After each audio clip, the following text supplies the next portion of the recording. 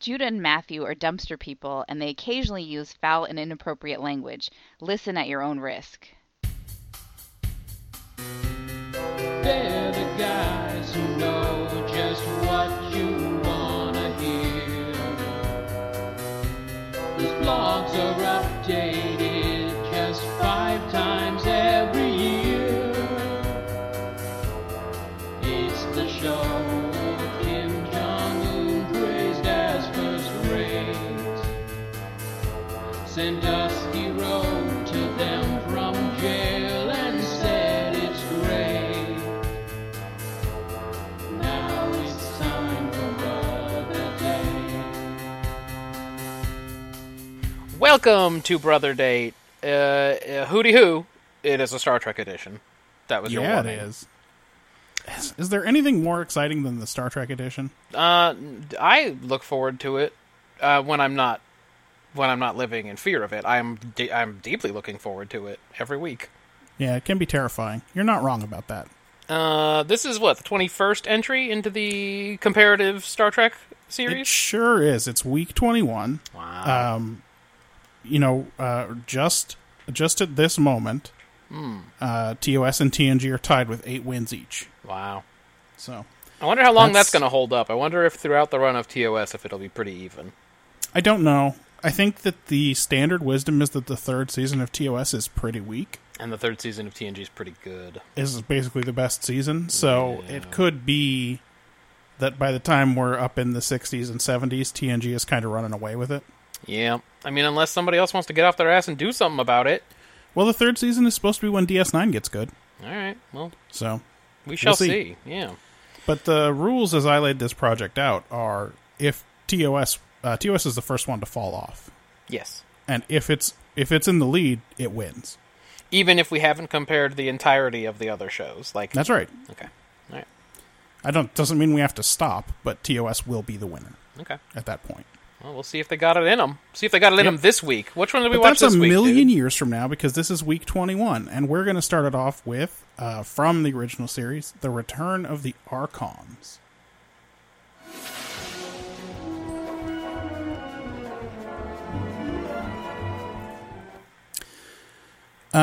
We see Sulu and some red shirt, and they're both dressed like Paul Revere.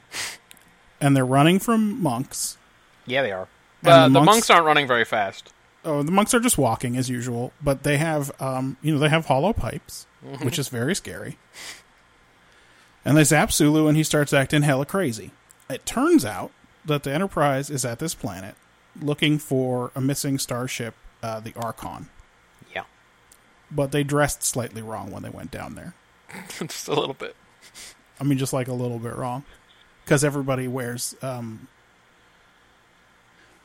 don't know, what would you say? Yeah, it's less 1880 clothes, but without hats, most of them. Yeah, it's less like New England Revolutionary era, which is what they're originally dressed sort of like, and more Old West. Yeah. So, string ties. Right. Regular trousers instead of breeches or whatever. Breeches. And yeah, anyway. Just a plot point. Is that really what the problem is with Sulu's first away team? Is that they're not dressed right? Yeah, he says it's one of the things he maniacally says. He throws the right clothes at Kirk and says that's how they dressed, not these things.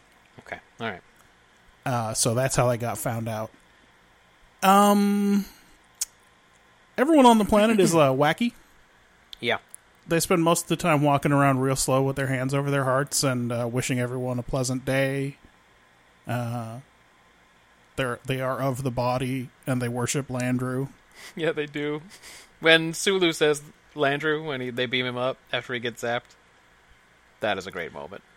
Also in a completely meaningless, not necessary for the plot scene in any way, there's something called Festival. Mm-hmm. Which is 12 hours, who knows how often, in which everybody just goes, I'm going to say rape happy. Yeah, it gets... Definitely implied, right? Yeah. Anyway, Landru wrecked up the Archon. Yes, and now he's wrecking up the Enterprise too. and Kirk and Spock and the rest of the away team, including, as always, one featured extra who can't be cool. Yep. Like, not even for a second. Like, he's on... They hook up with the leader of the anti-Landru resistance, or at least this cell, Rager. Yep. I heard Rager, for sure. And this guy can't be cool for a minute, and he's like, hey, don't you care at all about what happened to your daughter? And like, hey, that guy right there, that's the guy. That's the guy who was on your daughter. Yeah, I seen it. They get captured immediately. Yeah, I feel like you're having problems with this one. Okay, they get captured immediately. Yep. And they get taken into a special room, which is required to brainwash them into loving Landru. Except it wasn't required for Sulu. Yeah, they just used the hollow pipe on him. They just pointed the pipe at him. Yeah. But it turns out that the guy who's doing the brainwashing, at least for Kirk and Spock, it's Rager's old buddy Marplon. And Marplon is in the Resistance too. So they just pretend to be brainwashed. But then that gets found out right away too. Yep. Then they go into the special room where Landru is heard. And they shoot a hole in the wall. And Landru's a computer. He is like a straight 1960s computer. And he's got programming that he's supposed to keep the body happy and healthy.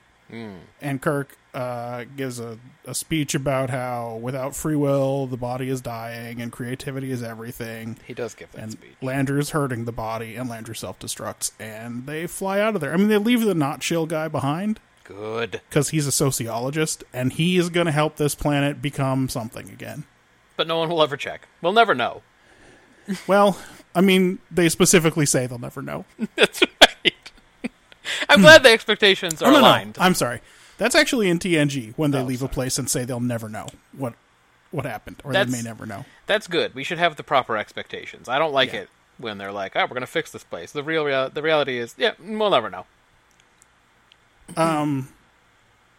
Yeah. So this is basic. This is what you think of when you think of Star Trek. This is some real old school sci-fi. If you had any doubt, just listen to the names we were talking about. Landru and Rager and Marplon. What about his buddy Tamar? Tamar is in there as well.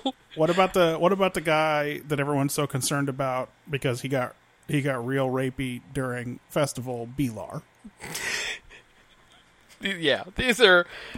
Somebody took some regular words and then did a whoopsie and rearranged all of the syllables in them. What about the fact that that they know Kirk and Spock as Archons because they are space travelers like the people on the Archon were? That's pretty basic sci-fi. This is essentially this is what you expect out of Star Trek. Matt, what's the super obvious take in this one? Well, you mentioned Kirk gave a speech. Yeah, he did give a speech. That always helps, right? Yeah. So without freedom of choice, there's no creativity. And without creativity, there's no life, dog. I mean, I'm not sure how that statement holds up all the way through, but I would agree that freedom of choice and creativity are very nice to have. Yeah. And this is a super sci-fi premise. So they're going to get points, man. They got a 7. You give this one a 7. Yeah. They spelled it out for me. It's super sci-fi. I get it. I see what they're going for. It's just, well, it's not subtle. It's not. So I didn't give it quite as high as a 7. I thought it was worth a 5. Okay. There are a couple of things in this episode, in the way they chose to shoot this episode, that tell you that this was already a kind of by-the-numbers sci-fi take at the time this happened. Like, they don't spend much time explaining how it's destructive. Yeah, you're supposed to... Yeah, it's granted. It's granted the audience is supposed to be like, well, that's bad, and I get why it's bad. Right. Yeah. Like, I mean, I don't want to go too far into execution, but essentially, a lot of the stuff in this episode tells you, hey, you know what this is. Yeah. Just like the way Kirk will offhandedly say something like, this is probably an ancient race where they no longer know how to use their old technology. And it's like, hey, this seems like a lot of supposition. Like, introduce us to the concept, maybe. Yeah. So that's why it doesn't get as many. It is clear. another thing about it not being an amazing sci-fi take is what is the real world parallel. Now, there's a little bit in this, and I thought it's a little bit of a cute reminder Yeah. that even in the 60s, the idea of going back to simpler times was a little bit ridiculous. Yeah. I mean, look, it's deeply sad that we haven't advanced beyond that idea, despite 100 science fiction takes about it. Yeah, it didn't work. It didn't take, for whatever reason. Last week we had I don't know if it was last week or the week before. Yeah, last week was Court Martial, right? Where they had that lawyer who was just real unhappy about computers. Yeah, Cogley or Cogsworth, whatever. Cogsworth, who was like, I'm going to turn this whole episode around, and I'm going to tell you, everyone at home, that what's really happening is that bowing down to computers is worse than bowing down to any dictator. That's right. And I think this is kind of going for the same thing. Like, well, what if a computer just ran your lives? And it's like, I get it. I mean, what's the analog for that? Like, what's the real world thing? Like, just look at all the sheeple painting, Yes. trying to coloring inside the lines. Yeah, I think it has something to do with how you can't. There's no thought police. It's like 1984 stuff. So real world parallel maybe hasn't happened, but they're worried about the future dictators and how they will control us with computers or whatever. So, whoa. Ben's pick of the week. Hi, this is Ben Town, your remote Star Trek Edition correspondent, with my pick of the week. Pick of the week.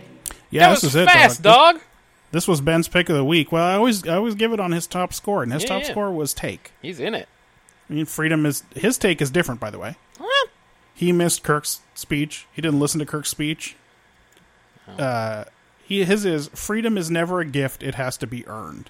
So I guess he's pretty critical about all these guys who were not fighting Landru. Just like the one or two guys who somehow were not brainwashed. I wasn't really clear on how they made it out. Yeah. Well, we know that Rager is immune to it. He's just straight immune? He is just immune. That's cool. Like, he can go through that machine or get shot by them tubes as much as he wants, and he's just going to pretend that everything's cool. Not clear whether Marplon is immune. Yeah. He may have just insinuated himself into that weird semi-priesthood. Right.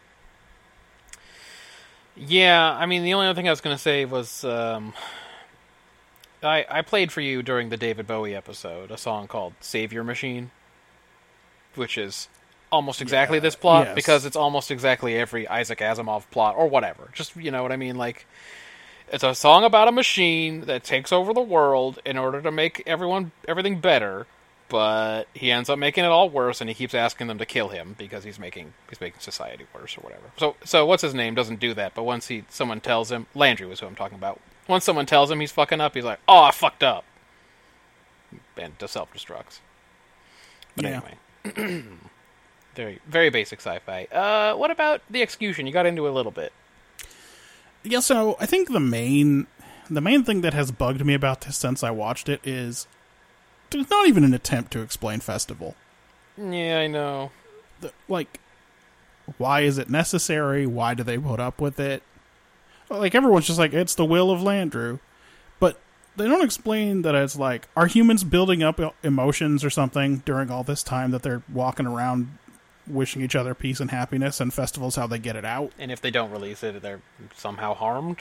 Why are the elderly excused from Festival? What purpose does it serve?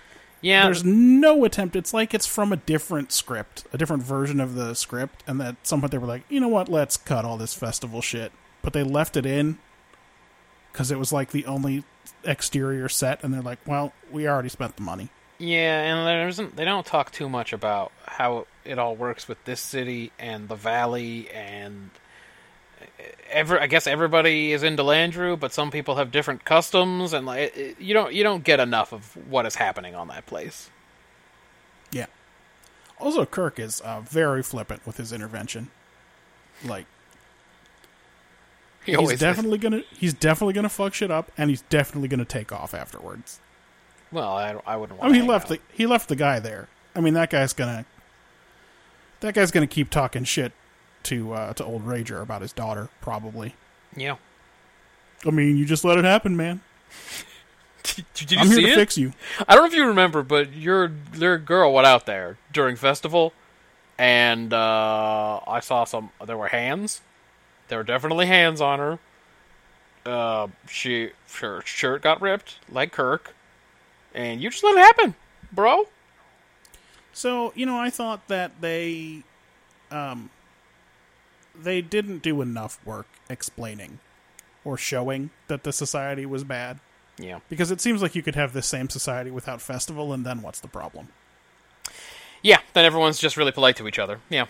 So, I only had it at a 4 originally, but I did give it a +1 for the little detail that Sulu and O'Neill got caught because they were dressed in slightly the wrong clothes. That's true, because somehow in Star Trek they always know which clothes to change into. Yep, and they just fucking, they were just, 80 to 100 years too early, but, Yeah. someone up there was like, yeah, that's probably the right clothes.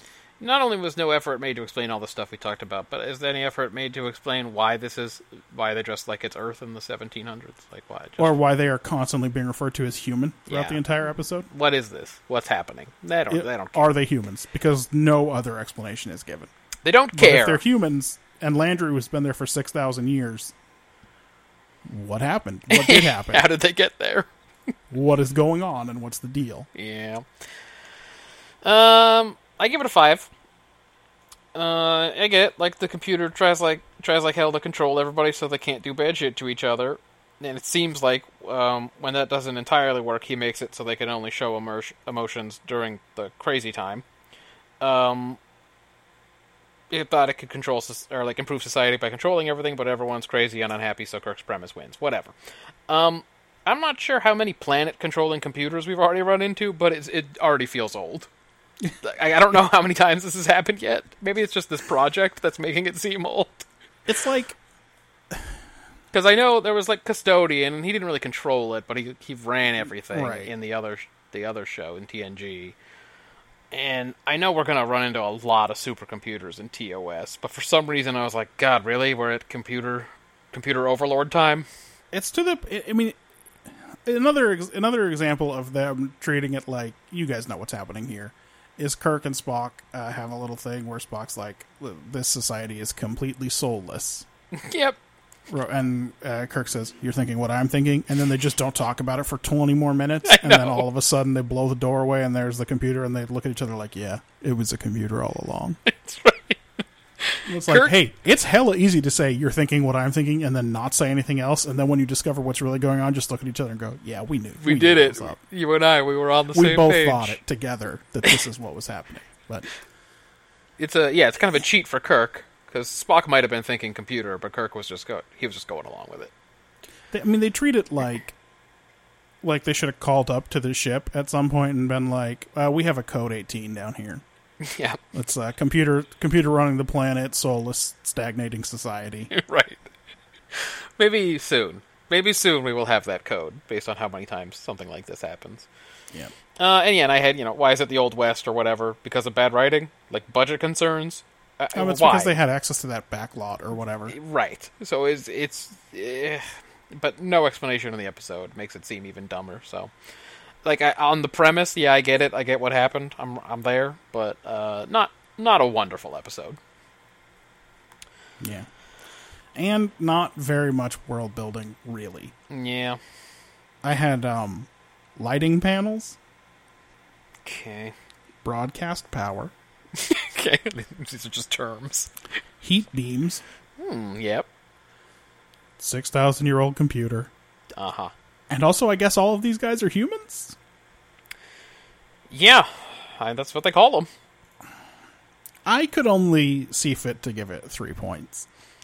Before I get into mine, I'm looking at what Ben said for it. He gave it a 5 in world building. He said, Starship Archon, lots of time lag and space mysteries. Yeah, I know that. Let's see, is this the first time we've seen the Type 1 phaser? No idea. Yeah, I don't think so, but we did get a closer look at it and the communicators than we do in many episodes. Yeah. Chief engineers in the chain of command. I don't know if I think only when Sulu's crazy. Yeah, I think he is below Sulu, but I guess it's interesting that he's in it. And he said Prime Directive. I don't know if he had said that before. Yeah, I wonder if this is the first time Yeah. that Spock... So Spock introduces it, and then Kirk really hand waves it away and says that refers to growing societies. Yep, he definitely has an explanation right off the bat. Which definitely seemed made up. Yeah, so I didn't have much. I had Beta 3. Yep, that is the planet. The Starship Archon disappeared like 100 years ago. All of the crazy nonsense on this planet, which I don't think we will see again. I had Prime Directive only refers to living, growing cultures, and not a bunch of people subdued by a computer. That's good, that makes sense. Yep. How can I give points to this? Everything in this episode is just about the crazy planet they're on, and it's never going to come up again. So I gave it 3, just based on the Prime Directive stuff. It got up to 3. Really, that's the only thing that is a part of the bigger universe at all is the Prime Directive, and Kirk is pretty clear that he doesn't care about it at all. I mean, either that or he is comfortable making like precedent on the fly, just like, it doesn't count. This doesn't count. For these reasons. Did you feel any better about the characterization? Yeah, let's do it. Kirk, Hela knows how to lead a landing party. He's like spitting out Hela instructions, and more importantly, acts like he knows what he's doing. He basically crushes it in this episode. Spock has the powers of deduction, and is usually of the same mind as Kirk. It makes them work well together, even including that scene that we just talked about, where they're silently communicating about what is happening. Well, listen, all Spock needs is a slight justification to pursue a ship to its death or break the Prime Directive. He's pretty aggressive. He's got that Vulcanian blood of his. I don't think he's got those emotions fully under control. And I think Bones is still recovering by the end of the episode, because they even give the banter scene on the bridge to Spock and Kirk in the end. So that's true. A lot of the time, Bones gets to jump in on that one, but not in this one. McCoy and Sulu spend a lot of the episode totally brainwashed. Yep. Sulu from like the beginning. So, well, he also just disappears after that first scene. I actually really liked Kirk and Spock in this, but because there wasn't much else happening, and I don't think we saw anything really new from them, I gave it a 5. I thought it was fine. All right, I scored it a little higher than that, and so it is classic Kirk to talk a computer into committing suicide. Yes, this either is the it number is, one most basic thing Kirk can do. Either it is, or will soon become classic Kirk. Depending this is on how exactly this works. what you expect out of Kirk. Yeah. So, if that were the only thing that happened in this episode, it would be a 10 because that's essentially 100% correct characterization for him. Yep. But at the end, on that little end scene on the bridge, I had to take some points away because Spock gets like real shitty about the notion of the culture having no soul, and he's like, I prefer scientific results or something like that. Yeah. But dog, he is the one who said it to Kirk 20 minutes earlier in the dungeon cell. He's like, it's a completely soulless society. I think he even says it has no soul and no spirit. I think he doubles up on it. And then on the bridge, he's like, let's not do this superstitious nonsense. You're right. What was that? Is it hypocrisy or is it bad writing? I can't tell, so I only give it 8 points. Oh, but still though, damn, that's pretty high. Yeah, dude, Kirk talks computer into committing suicide. That's always going to score real big for me. Yeah, I wasn't sure. I wasn't sure what to do with the fact that it was just those two, and I didn't feel like any character was built. But you're right. There was consistency for sure. It was Kirk was doing Kirk stuff, Spock was doing Spock stuff. Yep. So, yeah, I get it. Okay. So there is some math to be done here. Yeah. What did you think? What was this? What I like about these is that I'm typing the notes in real time, and I often don't go back to change them. So if I'm like me either. Off on a weird path where I think it's gonna go, it's in here. So I have Sulu got a blast from the Happy Ray. His ruffly shirt signifies revolutionary times. When he says go to Rager's house, does he mean Duncan Regeer? I think he does mean Duncan Regeer. Isn't that what that other podcast kept calling him? Yeah, in The Greatest Generation, they're in season 7. Today I listened to...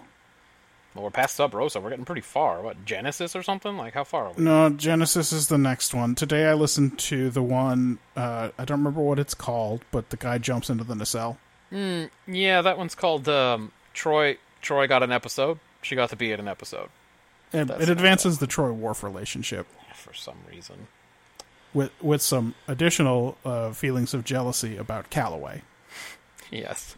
Ensign Calloway.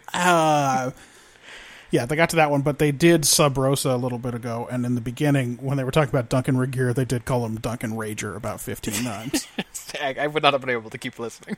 It was very hard for me not to just stop the episode and unsubscribe to the podcast. I saw... He wasn't anything to them, so they don't know that he's our Zorro. They should know that, though, because he should be their Zorro. I He should think be we talked everyone's about Zorro. this last time, too. He's everyone's Zorro. They got a hot young thing to be one of the zombies. That's what I have there. Yep. Let's see. One of those rubber bricks hit an Enterprise crewman as they were running away, but he didn't seem to notice. Yeah, it was like when that big rubber spear hit Spock in Galileo 7. It's like, if you're going to make it seem like those are bricks, the guy should probably react when it hits him right on the noggin. Yep. Just domed him. Let's see. Kirk quietly says, Landru. While Yes, he's he looking out does. the window. Like, everybody clearly said Landru, dude. Everyone in the episode has said it to you, and you still didn't get it right. And that is such a fucking Shatner thing to do. It's not just Shatner. Everybody does it. I've got one of those for TNG, too. Landru. We never don't say Campok when we talk about the old Klingon leader of the High Council, Kimpek, because one time Picard shouts Campok in that episode. He's clearly just over-emotional, and they went, we're not redoing that. I always love when they've said it right 15 times already, and then you get the one that was obviously from an earlier take, or like they shot it out of order, and then the guy says it wrong the first time. Before And they'd then they're gone, like, so what is this? Is this Landru? We're like, saying Landru? Okay. Shit, I said Landru, but I've heard you guys say Landru 15 times. I'm going to start saying Landru too, and then they just go back and fix it. But yes, he did. He's like looking out the window and so quietly and carefully just goes, Landru. This window here. Obviously there was nothing behind it but black fabric. Yep. Except for the 5 times that we looked out onto Festival. Yes. It was very bad. It was a very bad window. It was a bad set. It was really, I mean, the set reminded me of the quality of the same setting in the Bill and Ted video game. Oh yeah, for sure. It was- but the music was much worse. That's right. Let's see. They had to get Sitting Bull his lawn chair. I said again, I think I missed the explanation. Why didn't the girl's dad, that innkeeper guy, follow Landru's commands? Because I guess he's immune? He's... Marplon says that he's immune. Okay. I didn't actually have a lot of quick hitters. The MVP of this episode, I said Kirk, I guess, because he smoked Landru with his powers. He embarrassed Landru very badly. He made him kill himself with his words. Spock was definitely crucial to the effort, though, but the MVP was definitely Kirk. Did you feel like it was worth extra points because Spock straight punched a guy in the face instead of neck pinching him, or doing a karate chop as he often does? He was in Rome, dude. He was in the Old West during Festival, and he just straight hauled off and punched a dude. So, good for him. Like you, I mostly do these as stream of consciousness for these quick hitters, because I don't trust myself to remember them later. So, oh, dude, there are times during especially TOS and TNG where I have to pause it to make sure I'm getting everything down, because they're coming so quickly. I thought it was extremely unencouraging that the first words spoken in the episode are Sulu mispronouncing the name O'Neill. What did he say? He shouts, O'Neill! That's so close, though! It's close, but like the emphasis is totally wrong. Yes, absolutely. O'Neill! O'Neill! It's like, wait, what? Lieutenant O'Neill. But, so as bad as I felt during that and the rest of the subsequent teaser scene, I was so jazzed when I heard Sulu say Landru. I know. When he just shouted Landru in the transporter room, I was like, oh, it's on. I know about Landru. There was something familiar about the episode, and then when he says that, I went, oh yeah, here we go. Yeah, this is the one. Because it's like, oh, we're in for it. Here comes Star Trek. Yep. Although I enjoyed the only realistic shot in all of Star Trek of a city taken from space, no credit for this Google Maps shot on the remaster. Yeah. Because it wasn't in the 60s version. That's true. Haycom? Yep. Sorry. It is Haycom and not Haycorn, right? It's Haycom. I think it's ACOM. Real asshole. Yeah, like right from the start too. He's a fucking douchebag. Why do Rager and Tamar, who are in this resistance cell, hang out with this paranoid asshole all the time? It doesn't seem like a good idea if you're gonna stay hidden, because these guys don't have to do much. They just show up and he's like all over them. These are fucking outsiders. They're Right not away, of the he thinks body. They're not from the body. Yeah. He's hella suspicious that they're not out there during festival, I mean, even look, though they he's have right. the explanation that they're looking for a room. Like Landry programmed that guy great because he's on. Yep. them. I thought McCoy was the only one who looked truly comfortable in that Western getup. Well, I think he had done a few of those. Yep. I think he had done a few in his many years. This fucking computer, this Landrew, could not win a 6th grade debate. Well, as soon as they blow the hole in the wall, it's already kind of stuttering and stammering. It's kind of like, oh, but I'm Landrew, and it's like, oh boy, yeah, he's no match for Kirk. Yeah, I mean, Kirk doesn't have to try hard. Yeah. Kirk doesn't have to show any evidence that they're stagnating or anything. He just tells them that it's true. Spock puts it to him as a proposition that he is harming them, and then he's just like, oh, I've got it from here. I'll just blow up in smoke. That's right. My 6,000-year reign is over now. At the end scene, when they do captain's log or whatever, or they're talking on the bridge and they say, even Sulu's back to normal, and he fucking walks in to relieve that guy, he mugs for the camera and like shrugs like, hey, I'm back. It's me, Sulu! Like he spikes the lens and shrugs. Oh. Like, hey guys, you know me, I'm Sulu. Remember me from earlier in the episode? Relieved, and he leaves the ship. I was in this earlier. I'm back. That's come back next week. That's not up to his usual standards. That's not up to George Takei's usual standards on this show, where he's one of the better actors. Well, I'll tell you, dude. They really scrubbed him out of this episode. He had to hit it hard. It's like whenever you see somebody in a musical or something and they only have one line, so they hella ham up that line, like they just hit it as hard as they possibly can. Yep. I think he's like, I'm only in this episode in the very beginning and the very end, so I'm going to give it to you.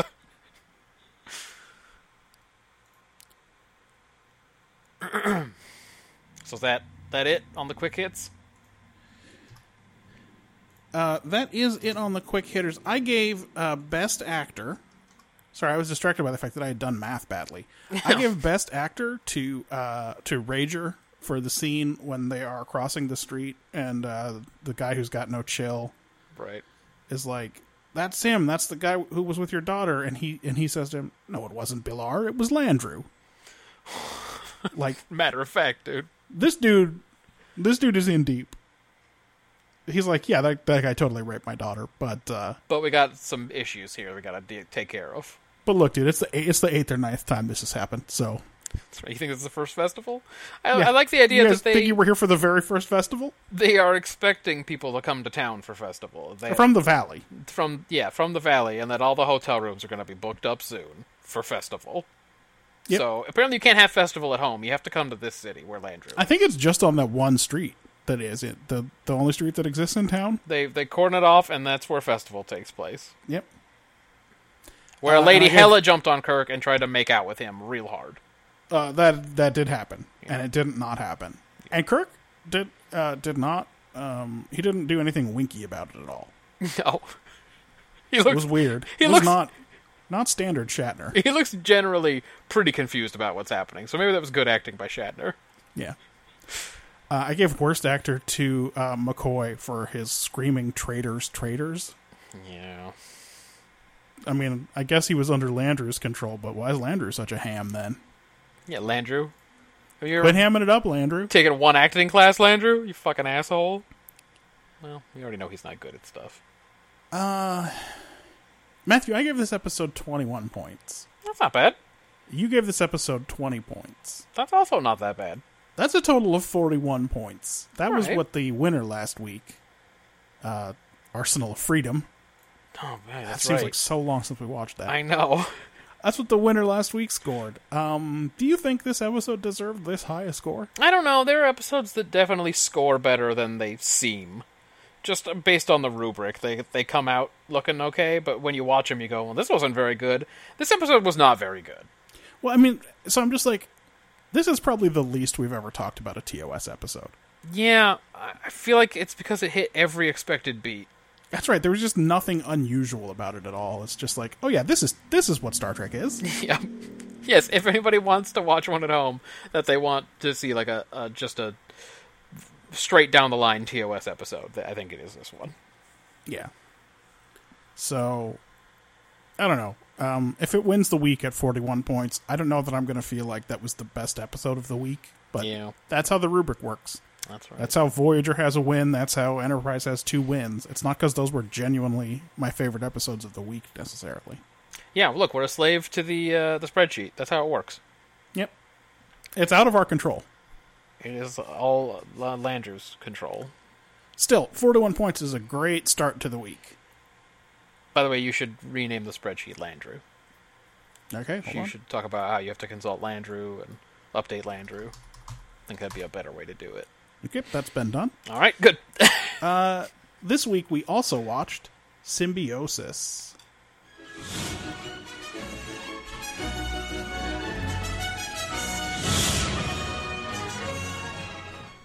All right. Picard and company are super jacked about seeing this star up close. This weird old star. And it's messing with their systems and shit, and because it's just putting out crazy radiation. It's too magnetic. Yeah, super magnetic star, whatever that's supposed to mean. It's a big problem. They figure out that there's a freighter that is also in distress nearby because of the crazy sun, and they gotta go and try to help them. And the ship's broken, but they don't know how, because the guys on the ship seem like they're dumb. They don't know how to fix their ship or what's wrong with it or what to do about it. After some frustration, they just beam as many of the dudes on the freighter on board as they can. First, the dudes are like, oh yeah, beam us over, and then they just have their cargo beamed over. And that makes everyone real unhappy. Anyway, they beam over as many people on the freighter as they can. Turns out it's a pair from one planet and a pair from another planet. And the guys from the first planet have been selling this cargo to the guys from the other planet. And this cargo is medicine. And it's super important that they have it for their planet with a terrible plague. A universal plague. Everyone on the planet has it. Every single fucking person on this planet has this plague. And this other planet supplies the medicine. But now there's question about ownership of this, because the payment was destroyed along with the freighter that didn't make it out.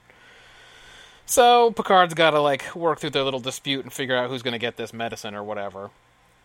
But in scanning the dudes with the plague, Beverly determines that they are not sick, but they are actually addicted to drugs, and that's the cargo. The medicine for the plague is just drugs that everyone on this planet is addicted to. So Picard then has to decide what the shit he's going to do about this. Does it violate the Prime Directive to tell them, hey, this isn't medicine, this is just drugs that you are addicted to so these people can keep selling you drugs. And he decides that the Prime Directive will not allow him to spill the beans on that one. So he comes up with, like we talked about before, some old school wisdom. And decides that he's not going to fix their freighters, so they're going to have trouble transporting the medicine back and forth. But he sooner or later, the trade's going to break down. Yeah, but he ain't going to tell them that they've been duped. And that's how we leave that nonsense. And you're right. They say, man, we'll never know. Well, maybe it'll work out. Who knows? It's like, good job. Yep.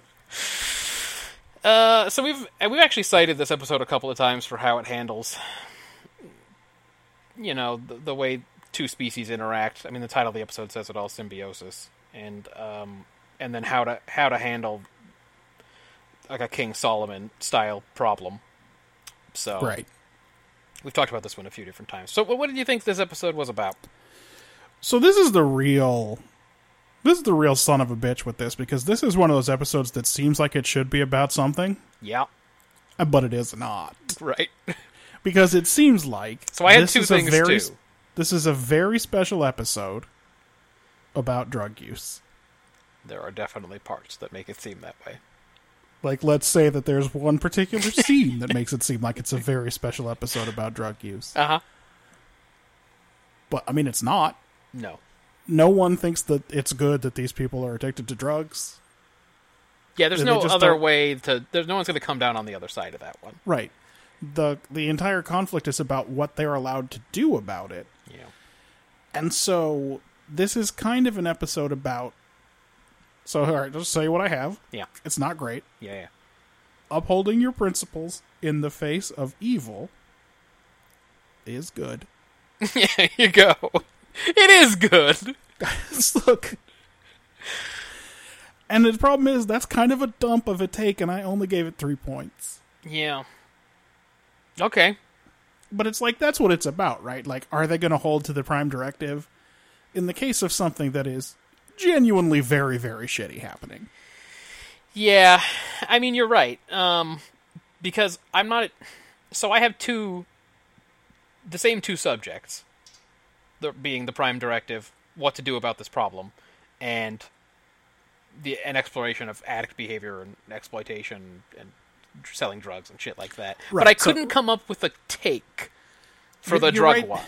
You're right that there's an aspect of this, and the reason that it's not the take is because they just don't go into it at all. So there's a way that this episode could have gone in which it is kind of a who benefits from the drug trade and drug addiction from as straightforward a take as organized crime to like a wacky CIA introduced crack into black neighborhoods conspiracy theory. Like, there are a lot of ways that could have gone that explored that at all, but they kind of don't. Yeah, basically what they tell us is this one planet gets by entirely on making this one drug.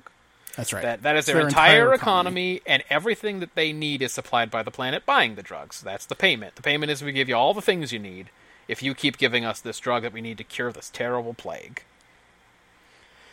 So, yeah, they just kind of explain that in the beginning, and we don't really get into it a lot. We do see the guys on the drugs and their behavior and desperation, and then, like you said, we get the cheesy scenes where people just talk openly about drug abuse and stuff like that. But there's no real take. Like, I couldn't come up with a take for that aspect of it. Just Yeah, that's the problem. Is there are it's just people who not are addicted there. to drugs. It's not a take. That's right. So, I was going to give it a pretty high score for exploring two things, but it doesn't really. It explores one. Okay, so let me. I realize what I just said, but listening to you talk about this makes me think that there's a possibility that the problem is that we watched this in 2017. Yeah. Oh, for Let's sure. walk back to 1988. Yeah. Could the point of this episode be, and this would just be mishandled, Yeah. that addiction is a disease and not something people choose? Well, certainly these people didn't choose, right? So Well, that's what they're showing us, right? These people had no choice in this scenario. And I have this in my execution as well, and I just, the fact that the Ornarans aren't aware they're addicts, that they don't just feel shitty, but they actually believe they will die, makes it Yes. kind of a different thing. They And aren't just hapless They're not stealing addicts. car stereos, Right. right? Yeah, they're Could- organized trade and everything. But if this episode is supposed to be a lesson as to how we should think about and treat people who are addicted to drugs, then their execution score is going to be very bad That's on right. that front. Because what we learn is you just gotta leave them with the drugs. You just got to, well, I what don't can know. you do? They got the drugs. I can't interfere. They got drugs. We got rules that say anything we do is going to make it worse. So, Smoker's gonna smoke, yep. Yeah, so, I was gonna give it bonus points like I did for, I think it was a DS9 episode that I think it was. Maybe it was an Enterprise episode that I felt explored multiple takes, but it really only explored the Prime Directive side of it. So I gave it a 5. And I had, no matter how well-intentioned you are, interfering in a less developed civilization leads to disastrous results, otherwise known as the Prime Directive. So, that's literally the take is just the Prime Directive. So, execution. On the subject of the Prime Directive, Yeah. how did it do? So, by the way, another way you can tell that this is about the Prime Directive is that there are actually people who are arguing against the Prime Directive in this episode. Right, there is a conflict. They are not just like Right. on the drug one. It's bad that they're addicted to drugs, but on this one, it's what should we do about it? And you have the the moral compass, as I think she wants to be seen in Crusher, being like, no, we have to save these people, but then you got Picard who's got to balance How it all wild out. would it have been if they gave that role to somebody else?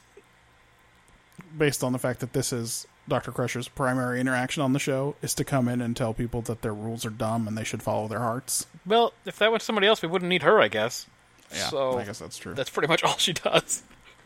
I mean, they could have given it to Riker. All he does in this episode is get shocked. And he has to make that face the whole time. Yeah. That's very difficult for Frakes. We get a lot of discussion about why the Ornarans do what they do, how people become addicted, and then the addiction grows deeper and deeper, and we get all the Prime Directive rundowns. So those are the two things it's about. And like I said, the fact that the Ornarans aren't aware that they're addicts makes it a little bit different. They've just been lied to. But it's not crazy subtle. I mean, you got the blonde douchebags. Oh, they belong in a movie where they are going to destroy the local rec center Yeah, yes. to put in condos or something. And the community has to rally around. Exactly. Like, these are the bad guys from Breakin' 2. That's right. Or, you know, Yeah, I fear they should have been dressed whichever in, like... ski school movie Yes. has the resort's going to be destroyed or whatever. I have here, they should have been in fucking skiing attire, or maybe have a sweater tied around their necks. Like, for sure. We get it. These guys fucking suck. And the cheesy 80s drugs conversations? I mean, you couldn't be more on the nose. If we've resisted, we've resisted explicitly talking about it. But Wesley just straight up is like... I don't understand. I can understand what he says. I understand how this could happen to the Ornarans. Yeah. But why would anyone voluntarily become addicted to drugs? What I have here, because I couldn't remember, is... But I still don't get it. Aren't drugs bad? And then wise Tasha Yar, who's from Circumstances, has to explain that all they care about is getting their next dosage. It definitely was not handled with any kind of style or flair. This is, like, really badly done. And they don't, so this is a thing that I'm noticing more and more about the original series, is that it is a show that trusts its audience. Yes. Which seems crazy when you consider how many of Kirk's log entries are just him explaining what is happening currently. Yep. But in plenty of other ways, the original series shows rather than tells and leaves things half explained and trusts you to fill them in.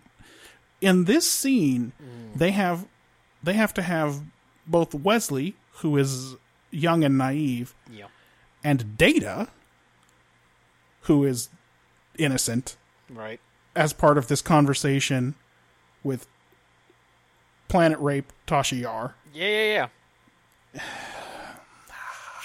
So good. Wesley and Data this is a family show people are going to watch with their kids. And so Wesley and Data get to play the role of your kids at home. Who That's right. also want to know, aren't drugs bad? And now the woman with the weird haircut is going to explain. That's right. Hey, she's sexy, dude. It's the 80s. Have you not that's been paying 100%. attention? They told us 100 times how sexy she is. They did feel like talk about tell and not show. They did say it a lot in Code of Honor. Yes. Anyway, I mean, I gave it a 5. I mean, it feels kind of generous, but I gave it a 5. Yeah. Well, I get it. So the main thing that I had to say about this is Picard finding a way to put his thumb on the scale while working within the letter of the law. Yeah. Is really anti-Star Trek. Yeah. Like, if he truly believed in the Prime Directive, he wouldn't do that. But at the same time, I did kind of like... Yeah, everyone loves the Wisdom of Solomon end of this episode. Yeah, and just the fact that it circumvented what I thought would be the traditional end of that, which is that he would bow out entirely per the Prime Directive. Right. I guess that the competing ideology, and this is something that they don't really get into with the Prime Directive. They show it, but they never talk about it. Is there's something about dogmatically following a rule that is also sort of anti Star Trek Yeah. in the sense that it assumes that we can't do better in an individual circumstance by appealing to our own reason and understanding Right. than just following whatever the rule says, right? Yeah, and I don't know if we've already seen the episode or not, but there's an episode where Picard just straight up explains that it is there so that we do not have to make the decision. Yeah, It that's- literally is there so that they don't have a situation where somebody judges incorrectly. the Federation, the Prime Directive protects them. He will Yes. say clearly, and which is shitty, and that's why I Yeah. think we haven't hit it yet. Yeah, it's shitty. I give it 4 points for execution. Okay. So through the top half, I've given it 7. You've given it 10. It's doing worse than TOS this week for sure. Yeah. Ben also gave it 7 in the top half with a 4 for the take of Don't Do Drugs. Again, we talked about why that's not what this episode's about. Yeah. I mean, And, there's a lot of drug talk, but it's... Oh, they talk about it a ton. Yeah. We should talk about this because at the very top of Ben's email this week, he says, I don't think I really pay enough attention to do really good takes. And then he says, oh well. Yeah, I mean, you do have to pay attention, because the idea isn't even just what is the episode about, it is what are they trying... This episode is about drugs. Yeah, what are they But- trying to get us to walk away with? What is the Right. story, the way it is constructed, and the way they wrote it, and the way they made the dialogue? What are we supposed to be taking away from this? Because if you're writing a sci-fi show and there is no takeaway, It's not sci-fi you're writing anymore. Star Wars, right? Right, it's a space opera. Yeah, you're just, things are blowing up and people are dying and stuff like that. But what are they going for? What are we supposed to walk away with? So it Yeah. might, yes, drugs all over this episode, but I don't think we were supposed to necessarily walk away with anything more complicated than what he came up with, which is don't do drugs. And he gave it a 3 for execution, saying that he thinks even in the late 80s this was a pretty tired message. Probably. And that it was very preachy. That is And true. any episode where Dr. Crusher's talking a lot is, that's almost always a preachy episode. There is one exception, but that's when she's getting fucked by a candle. And it is very hard to watch. It's very difficult. That one, we may have to drink in order to do that She's one. fucking, there's orgasms, you have to look at them. I don't want to look at her orgasms! Oh, also, it's her grandmother's sex candle. Boy, And she's been reading her grandmother's sex diary It's and not- getting pretty turned on it by is it. so okay, alright, well, let's talk about that in 50 years. Yep. Luckily, that's really far from now. But we can talk about Duncan Rager again when it happens. Good. So, not an amazing top half. No. And that brings us to world building. Is there any world building? Yeah, look at this. Check this one out. An idea of what kinds of announcements Picard might make based on mission parameters and yellow alert Yep. procedures. He is That's very... the best part of the episode, and it's the opening 30 seconds. They are all... everyone is really pumped to see this star. They are organized. They are prepared. Picard makes his announcements. Like, this is the mission. We are out here to look at this star. This is going to be amazing. And then we got all this other shit that gets in the way. They got that fancy view screen option for looking at the sun, where it eclipses the sun. Yep. But They've for got some eclipse reason- glasses for the... For some reason, that's not the way it is. Like, Data just throws it on the screen without that. Where he just throws the sun on the screen and it blinds everybody.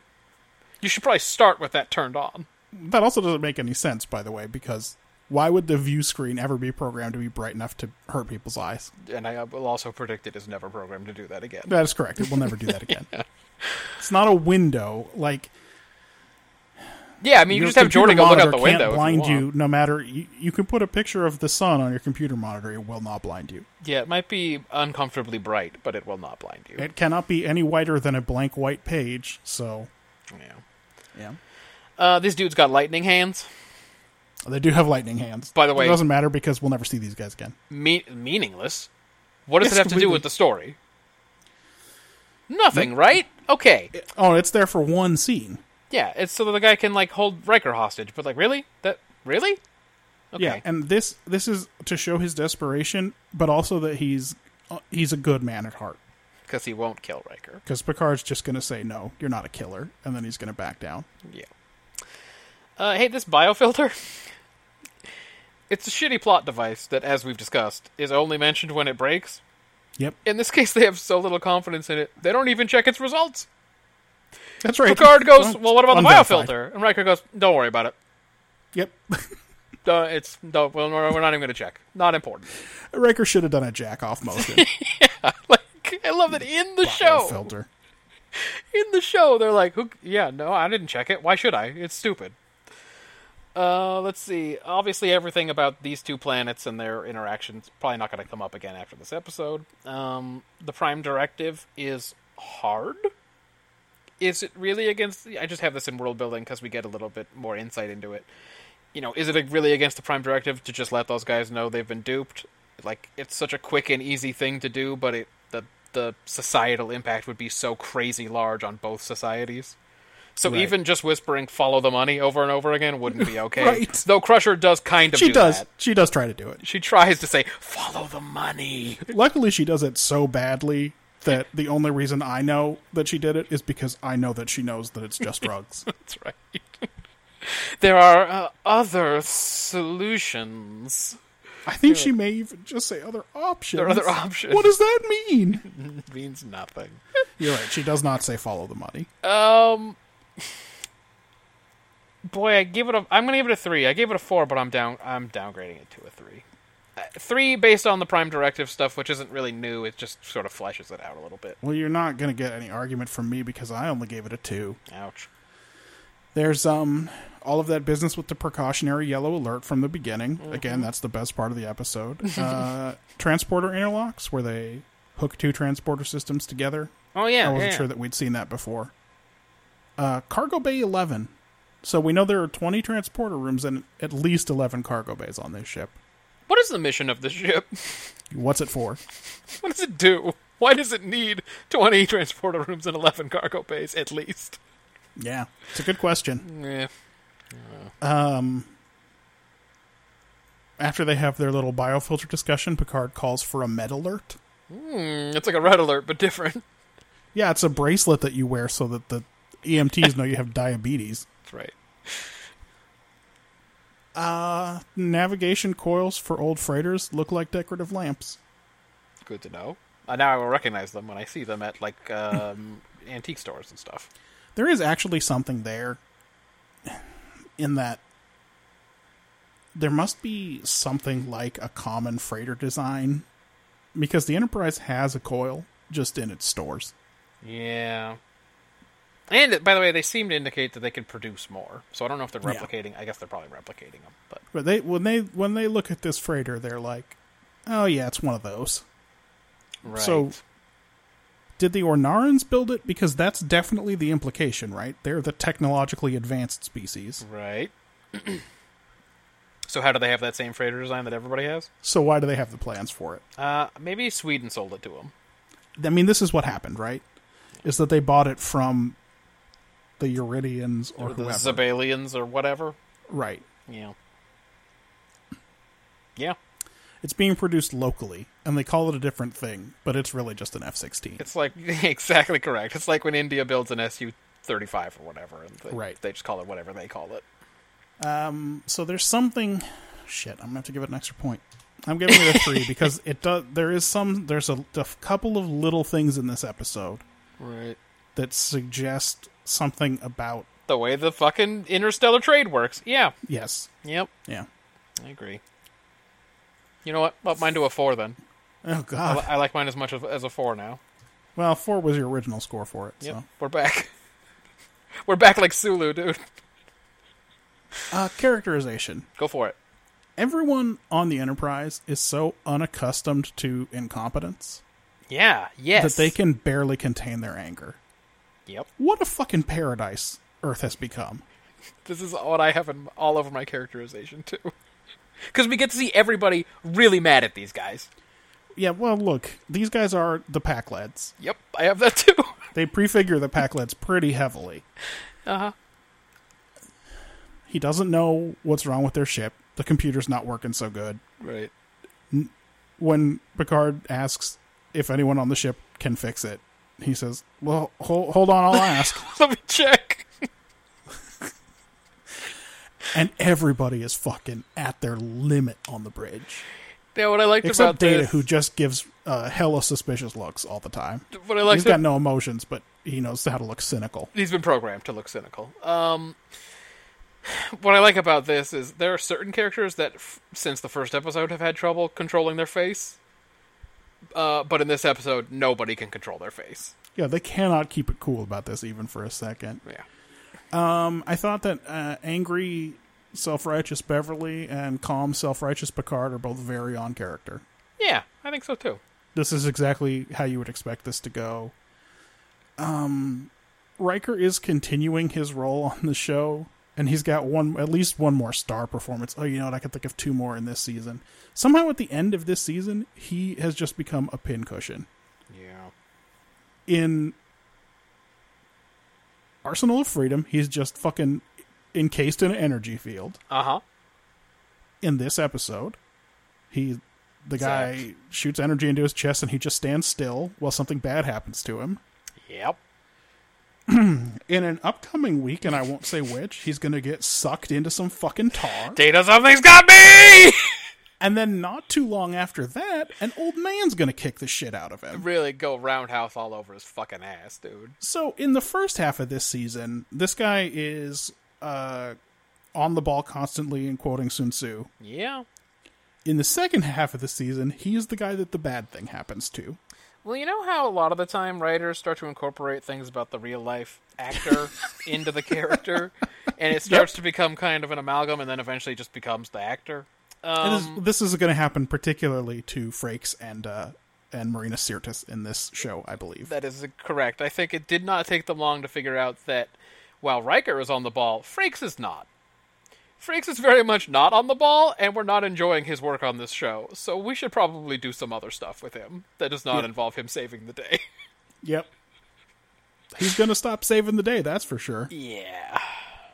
And when the times that he does, it is with very obvious, like, people reciting his wonderful record and how he used to be, like, the champion of everything. Yep. And how he can be again if he gets his shit together or whatever. And this is going to happen to Troy, too. And we've talked about this before, that we forget how, like, competent and professional Troy is in Season 1. Because later on, she's a fucking doofus. How she fucking solves problems and gives useful information and insight. Mm-hmm. Because she's just going to be roaming the halls, not using the Troy accent anymore. Yep. Just talking like Marina Sirtis talks in real life. Yep. And just eating chocolate. Yep, eating chocolate and complaining about stuff. That's going to be it. Yeah. Yeah. What else? We see Wise tormented Yar. Mm-hmm. Let's hope that continues, right? Oh, yeah. That's a good portrayal. I saw the Netflix teaser for what's next. This might actually be the last episode where Geordi has the con. I thought it was previously. Oh, okay. But he does take the con while they're all in the conference room. It's not the same thing, but he's still clearly the go-to guy. Yeah. Well, look, he got it done last week, man. I gave it a 5 for characterization, mostly because everybody was pretty on point. Yeah. Yeah, so, a lot of my characterization is from that opening series of scenes where they're dealing with these dudes when they're still on the freighter. Picard does a lot of Spock-style mugging during this conversation with these crackheads, and he raises an eyebrow a couple of times. I gotta admit, I kind of liked it. Yeah, it's not bad. Later, like by the end of the episode, when Picard and Crusher confront the blonde douches, you can tell Picard has been waiting to have his Agatha Christie moment, where he can gather everyone in the parlor and fucking explain the entire wicked plan. He fucking relishes it. Yeah, he does. He does love summoning them to the accusing parlor. He goes off on these blonde douches, tells them their entire plan, with Beverly kind of aping the stuff that he's saying. You could tell there was a lot of personal satisfaction for the character Picard there. I thought the scene where Picard has to give him some tough love, and he refuses to help fix their ships, and afterward, where he's clearly very affected, and he tells Geordi he doesn't even particularly care where they go next, just to go somewhere away. Yep. I thought that was pretty effective, because you can tell he's not into the decision that he made. I did too, and I brought it up in quick hitters, but I really liked Geordi immediately picks a place. Yeah. And when they ask why, it's because they've never been there. Dog. Yep. Yeah, no, that show is... The beginning scene and the ending scene are the best part of this episode, for sure. Yeah, again, yeah, that's what I was saying. Like, oh, this stuff's all really good, and then these fucking idiots showed up in their freighter, and the whole thing went to shit. Yep. Well, if you think about this now, like, run this through your Picard or whatever. You're here to do some neat science, I know, you're so pumped. and then you got to deal with this bullshit. Yeah. And for no other reason than you are in physical possession of this dumb cargo. Yep, they instantly go to him and they're like, no, it's ours. No, it's ours. And he's like, oh, you gotta be fucking kidding me. Like, It's like, oh my god. super not my responsibility. He's pumped to get out of there because this was the worst 2 days of his month, at least, right? right. Like, Yeah, he's ready to move. He's like dead serious, and he's like, I honestly do not care where we go. And by the way, he enjoyed writing the report for what happened with the Arsenal of Freedom. that's right. That was an adventure, dude. They got to come That back was- and tell stories. It was cool shit. The saucer was separated. Yeah, dude. He got to know Dr. Crusher down in that cave. He'll probably put it in his log. I mean, it's Wesley's mom, so That's gets going to a go in the mention- logs for sure. Gets a mention based on that alone. Now he's got to write this story about how something real shitty's happening on this planet, and he just has to let it happen. Yep. Because of your dumb rules. And also he had Starfleet. to disappoint the other guys because they were looking right at the coils, and he's like, you can't have those coils. Those coils, no. We're going to keep those. Yeah, I thought that was good. Let's see. Riker, just looking pissed as hell at these dudes. As usual, cannot control his damn face. I know this show has had the worst dialogue monsters. Mm-hmm. But I totally bought Riker cutting himself off in the transporter room and going, you know what, just lock onto whatever life forms you can. Yes. Because he's starting to like try to give the guys on the freighter more instructions, and at this Yep. point he's like, no. You know what, This never is mind. going to take 2 minutes, and they got 10 seconds left at best, so let's get out of here. So I thought that was pretty good.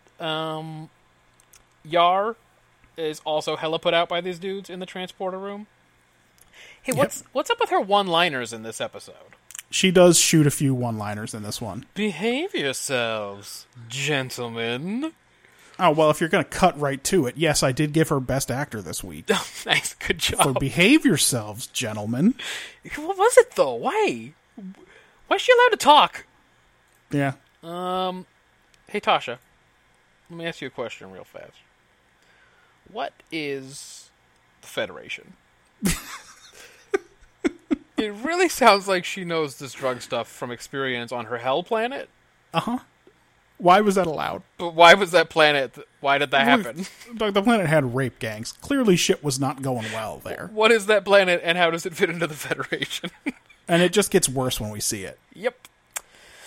Well, spoiler alert, we will eventually visit Tasha Yar's home planet. That's right. Even the usually patient Troy is making faces at these dudes in scene 1. But she is not in much of the rest of the episode.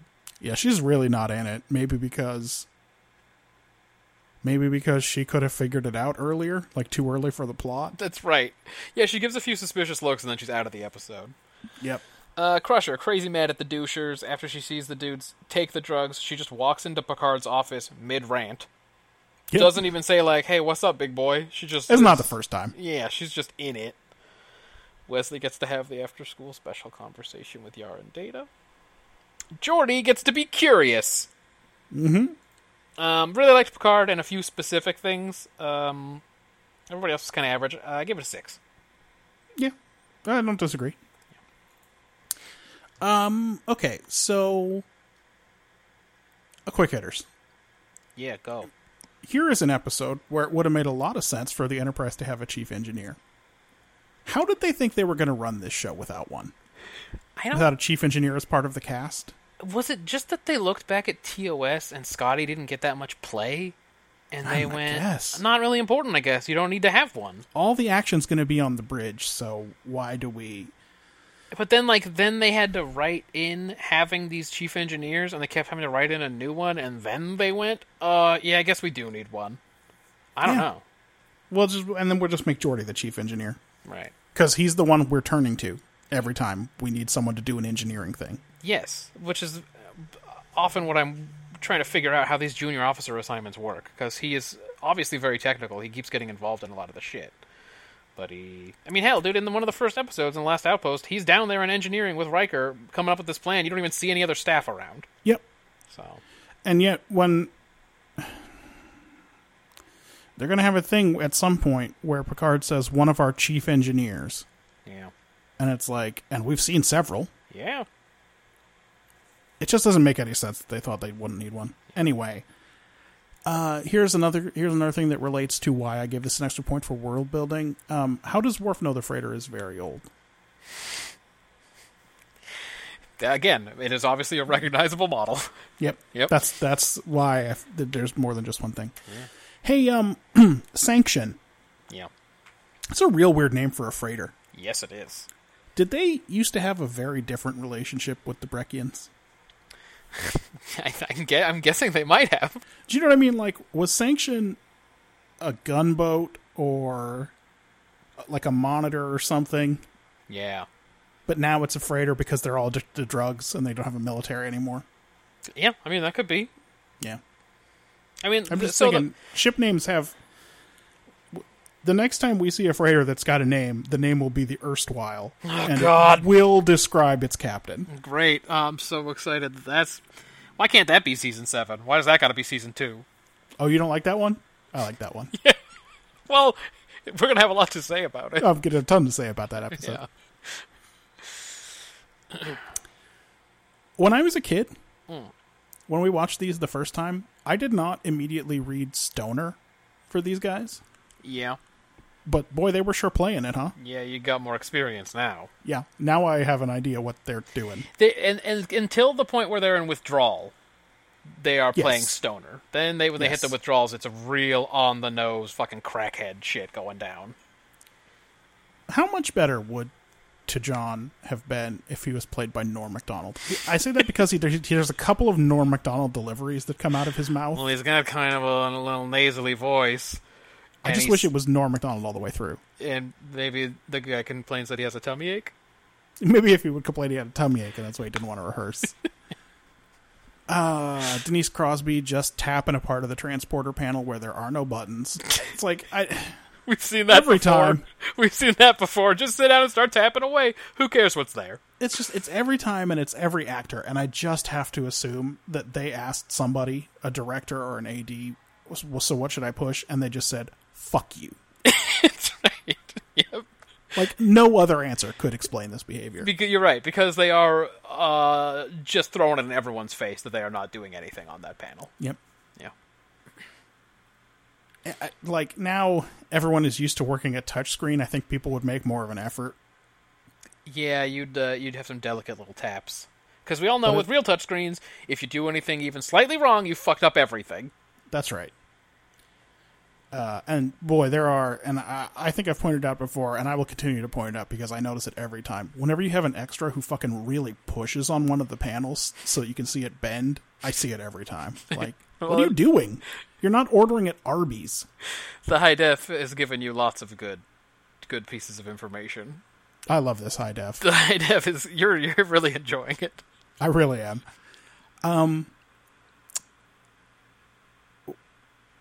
Picard calls down to the transporter room to ask if they got the Ornarans. Yep.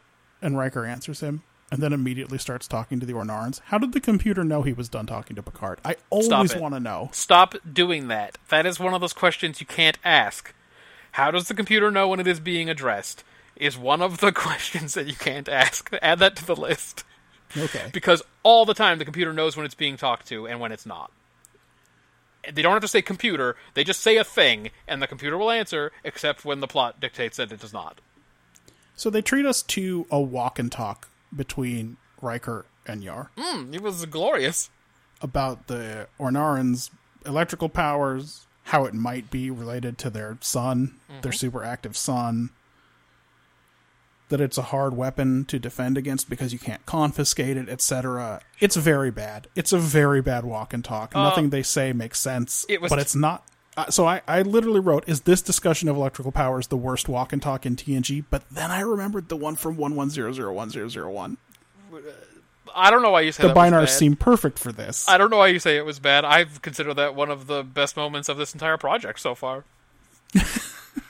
Because it gave me so much joy.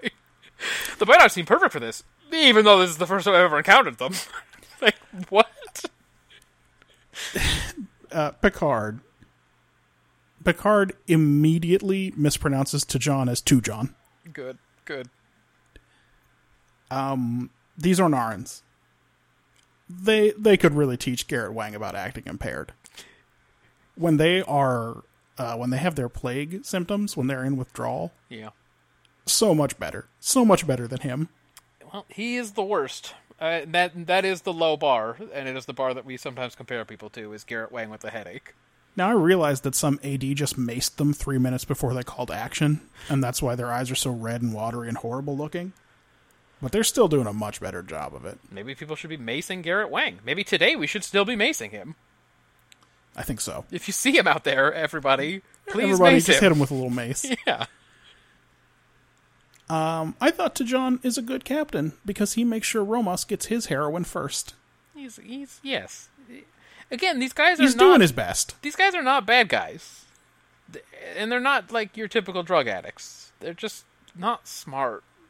They're not very smart. This is a gross question, but I really want you to think about it. Okay. Do you think if Yar hadn't been called on the phone at the end of her drugs are bad speech, she would have fucked Wesley? Because her reaction, like, she only has two emotions, nothing and horniness. Yeah, I was gonna And say. this speech about her past, I feel like, was verging on some emotion. Yeah, we have seen that weird things get her motor running. Maybe just like someone saying it's okay to cry. So yeah, maybe asking about drugs was all it took to get her really in it, wet. Yep. I just thought it was like there's a legit threat. Or maybe Data again, he was right there. Yeah, well, I would hope that if she tried to sex Wesley, that Data or Worf would defend him Yeah. Defend is the right word. from being molested like that. After his innocent question about drugs, he is not prepared for Oh no, the wild thing? Hell no, dude. Well, first of all, he ain't ready for the wild thing. But Yeah. even if you were ready for the wild thing, you're probably not ready for it with Yar. She's carrying baggage, A and lot of it. I bet her tastes are unconventional. That is also. I just my have a guess. theory. That's my guess as well. Finally, I noticed watching this episode, and I will look out for it from now till the end of time. Frakes is getting a little thin on top. You showed me the picture. I took a picture with my phone of the computer because it won't let me take a screenshot of Netflix. Yes, it is true. He does appear to be on the verge of monk diming it. Yeah, he's about to start monk diamond. And that He's we'd never noticed one of it. the tallest members of the cast, so you never see the top of his head. Yep. So I'm gonna keep watching. Yeah, in the high def, really. It's just like all kinds of things that we've never noticed before. Figuring out. Everything about everyone's uniform and costume I notice now. Oh, even I am starting to pick stuff up. I had some complaints about Wesley's sweater not that long ago that I did not anticipate having. So. Yep. I'm sure you had some quick hitters. Oh yeah, dog. Like I said, you'd think they could mask out the photosphere before throwing it up on the view screen. That'd be a good idea. If you put me in Wesley's position when that panel gets all glowy in the beginning, because of the gravity, what you hear instead is, "Oh shit, son!" as the panel starts to light up. Because that's what I did in my living room when I was watching it. He settles for a really nice wow. Yep. Why do the sensors suck? They That's gotta a real good question. hump that star in order to scan it with the sensors. They're like, no, get closer, keep getting closer. Despite the fact that it's in the middle of an extremely violent phase where it's throwing radiation like crazy, Yeah. they got to get real close to see that radiation. The initial scene here before they run into that freighter is just them struggling to get closer and closer and closer to that star to use the sensors. These guys are definitely the drug-addled version of the Pakleds. I'm glad the Khan knows not to take Picard's orders literally, because he's always ordering intercept or intersect, and I just thank God they don't fly into anybody It's a good point. at any point, because he doesn't give specific commands. Yeah, they're not going to fly into anybody until the Bozeman, That's right, that's a real problem. and then not again until Nemesis. So, That's not and good, that one's right? intentional. So, Yeah. you know. Like you said, they're so used to dealing with each other and other professional aliens, I guess, because they have no idea how to cope with these losers. They just Yeah, are they have all no skills for this at all. lose their shit. When Yar's trying to interconnect the transporters, and the guy goes, I didn't know you could do that. I was thinking the same thing. Yeah, I also didn't know. But Yar makes it look like, she gives it look like, what a fucking idiot. And then I got embarrassed and defensive, and I yelled at the TV for a while the Google Express delivery person interrupted me by delivering like 50 cases of fizzy water. But I was very upset with Yar for trying to make me look stupid, because they never said you could do that with the transporters. Hey, this is not the first time we've seen Yar be the transporter operator of choice. Yep. Why isn't it Geordi? He's the engineer. Yeah. I don't know. They're sending someone from the bridge. Didn't we get the idea one of the times it happened that Yar maybe didn't understand the order correctly? It just went down there? I think I maybe said that 2 weeks ago or whatever. Like, hey, he just told her to go to the transporter room. No one told her to operate the transporter. Maybe now she thinks that's part of her job description. Yep. Let's see, yeah, easy to tell the blonde douchebags are the bad guys. Very clumsy walk and talk with Riker and Yar, and the corridors looked weird even. They looked kind of like unfinished. The corridors, this is not a real set, right? There's like one corridor. Yeah. So this is a difficult shot. It made it seem like they tacked it on at the end because these guys had electric powers. And they they're had to we should talk about this, right? Yeah, they had to tie it in more than just the guy uses electric powers on Riker. So unnecessary. Ugh. But it's like, it's work to do this shot because they've got to restage the corridor over and over again so it looks like they're walking through different parts of the ship, and it's the same set, so it must take a long time to shoot that walk and talk. It also seemed like hard work. And for what? I know. It also seemed like hard work for the actors, who almost run into every extra in the scene. Yep. They barely miss running into everybody. Well, they're so excited to talk about the potential security threat that these dum-dums face or pose to the ship. Somebody did not know what people talk about when they are together. They thought this is how people talk. The fun position of having to tell people you're withholding a life-saving medicine so that you don't have to admit that you hooked an entire planet on drugs so you can keep selling it to them. Yep. These blonde douches really backed themselves into a corner on that one. They're like, oh no, we're just assholes. Just assholes who are like, no, we can't have the medicine. Because if we can't admit that it's drugs. This is a very 80s sci-fi idea. What would happen if an entire civilization went through withdrawals all at the same time? Yeah, for sure. They talked to the guy on the planet, and he's like, we need the medicine! Oh, this guy. This guy was very nearly my worst actor. And I know I haven't I talked about my best actor, but I feel so... How did this guy become president? We need the medicine, guys! He must be a totally different guy after he gets his heroin. Yeah. Because this guy is unelectable. Yeah, he did not seem very presidential, that's for He's sure. gonna cry. He was about to cry. Yes, he was. Here's what Riker said with his mouth. My insides are still shaking. Is this an expression? Yep. Is it an expression to have your insides shake?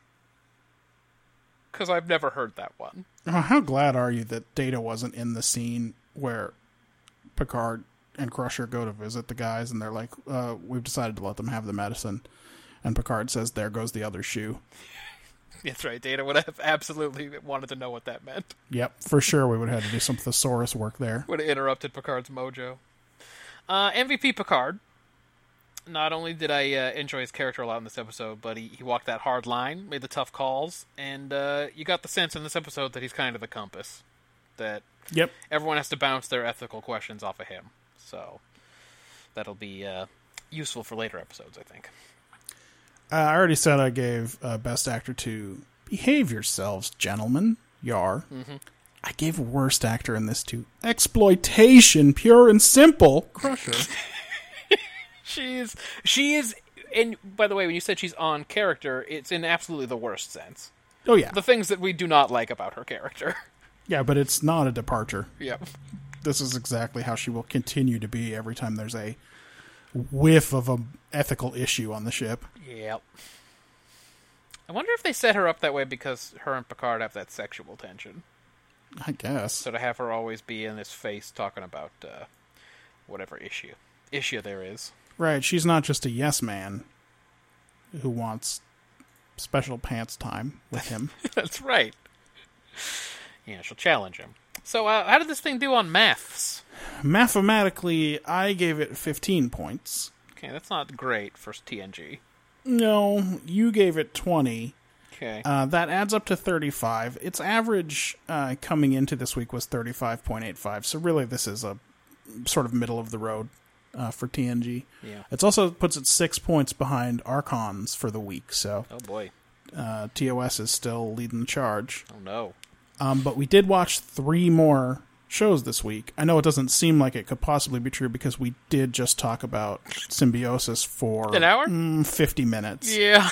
But we watched. We also watched The Circle.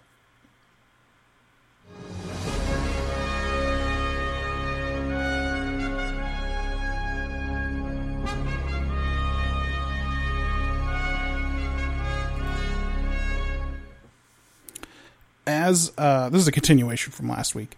As Bajor heads towards civil war, Major Kira undertakes a spiritual journey until she's kidnapped by the Circle, Yeah. who it turns out is led by Minister Jarro. Frank Langella? That is Frank Langella. Yeah. Cisco leads a rescue mission to get her back, entirely on his own authority. Yeah, as always. But Minister Jarro has already acted to cut Bajor off, and then Cisco is ordered to evacuate the space station, but insinuates that he means to stay behind to be continued. Also, Kira falls in love with Vedic Bareil. Why did you do that? Everyone will get into it, but why did you fall in love with him? She saw saw an orb, Yeah, she did. and in the orb, Yeah. he put his naked chest against her naked back. Yeah. They handled the sex in the way that you just... The only good way to handle it. This is a Star Trek idea, by the way. It will come up again, or... I don't know, I'm trying to think chronologically. It may have already happened. No, I think this is... Yeah, Well, we're running in sort of the same time. it's close, the but this is early in this season, and that's later in its season. The idea that you can see a version of an alternate reality where you have a relationship with someone, and it kind of puts the thought in your head. And you just go, yeah, that's a good idea, I'm going to do You go, that. Huh, wonder if I should make that happen. I'm going to pursue it. I am pretty horny. Wait, you mean in this alternate timeline, me and Troy were, like, really knocking boots? We were Okay, then. We were fully married? Okay, I'm going to ask her out as alright. soon as I get back. All right, I'm going to have one awkward conversation with Riker about it, and then it's on. Yeah. I mean, 5 episodes later or whatever. But Yeah.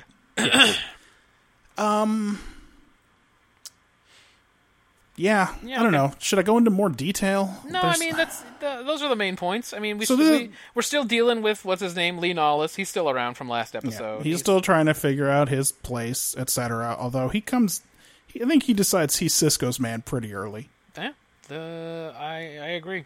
Yeah, I mean, those are the main points. It's the middle of a 3-part episode, so it's... We have enough trouble trying to figure out how exactly to judge cliffhangers, and this is a 3-part arc, so it's like, we're just going to have to figure this out as we go. Yeah. This take, they didn't continue with the take, at least the take that I had from last time, which was about Lee Nollis's journey about whether a symbol is more important than the truth or whatever. Is a powerful symbol more important than the truth or whatever we said last time? Yeah, it's really not followed on from that at all. No. You could... The plot continues, but it's a maybe- different story. Could you maybe now? And there's a big problem with this episode, which we'll get to in execution. But yeah, go ahead. I have much like one of the episodes in season 1. I think it's about how the weak and foolish are always going to be used by the strong and clever to take power. So, kind of like towards the end of last season, there was one where basically the take was politicians, dog. What you going to do Right. about politicians? Yep. And this is a little bit different. What you've got is you've got Minister Jarro and Vedic Wynn trying to manipulate the masses with anti-alien hysteria. Meanwhile, they're being manipulated and used by the Cardassians for their own purpose. And they're all using propaganda and spin to kind of trick the weak and helpless into giving them power, essentially. So that's what I've got. I mean, it's, I think, an important thing to talk about, but I'm not sure there's another side to it, like anyone's going to go, and that is the right thing to do. It's like, yeah, okay. The weak are preyed upon by the strong. I get it. I give it a 4. Okay. Do you understand what I'm saying? Like, where I was going with that? It's kind of hard to put into, like, a solid take. I do. I think that the problem is that we still don't really know. Like, I guess the presumption is that the Cardassians want the Federation gone so that they can retake Bajor. Yes, they want the Bajorans to be at each other's throats, and they want the Federation to be kicked out. Which is fine. Except why did they leave Bajor? Yeah, we're never really clear on what this Vietnam situation was that made them Exactly. ditch in the first place. And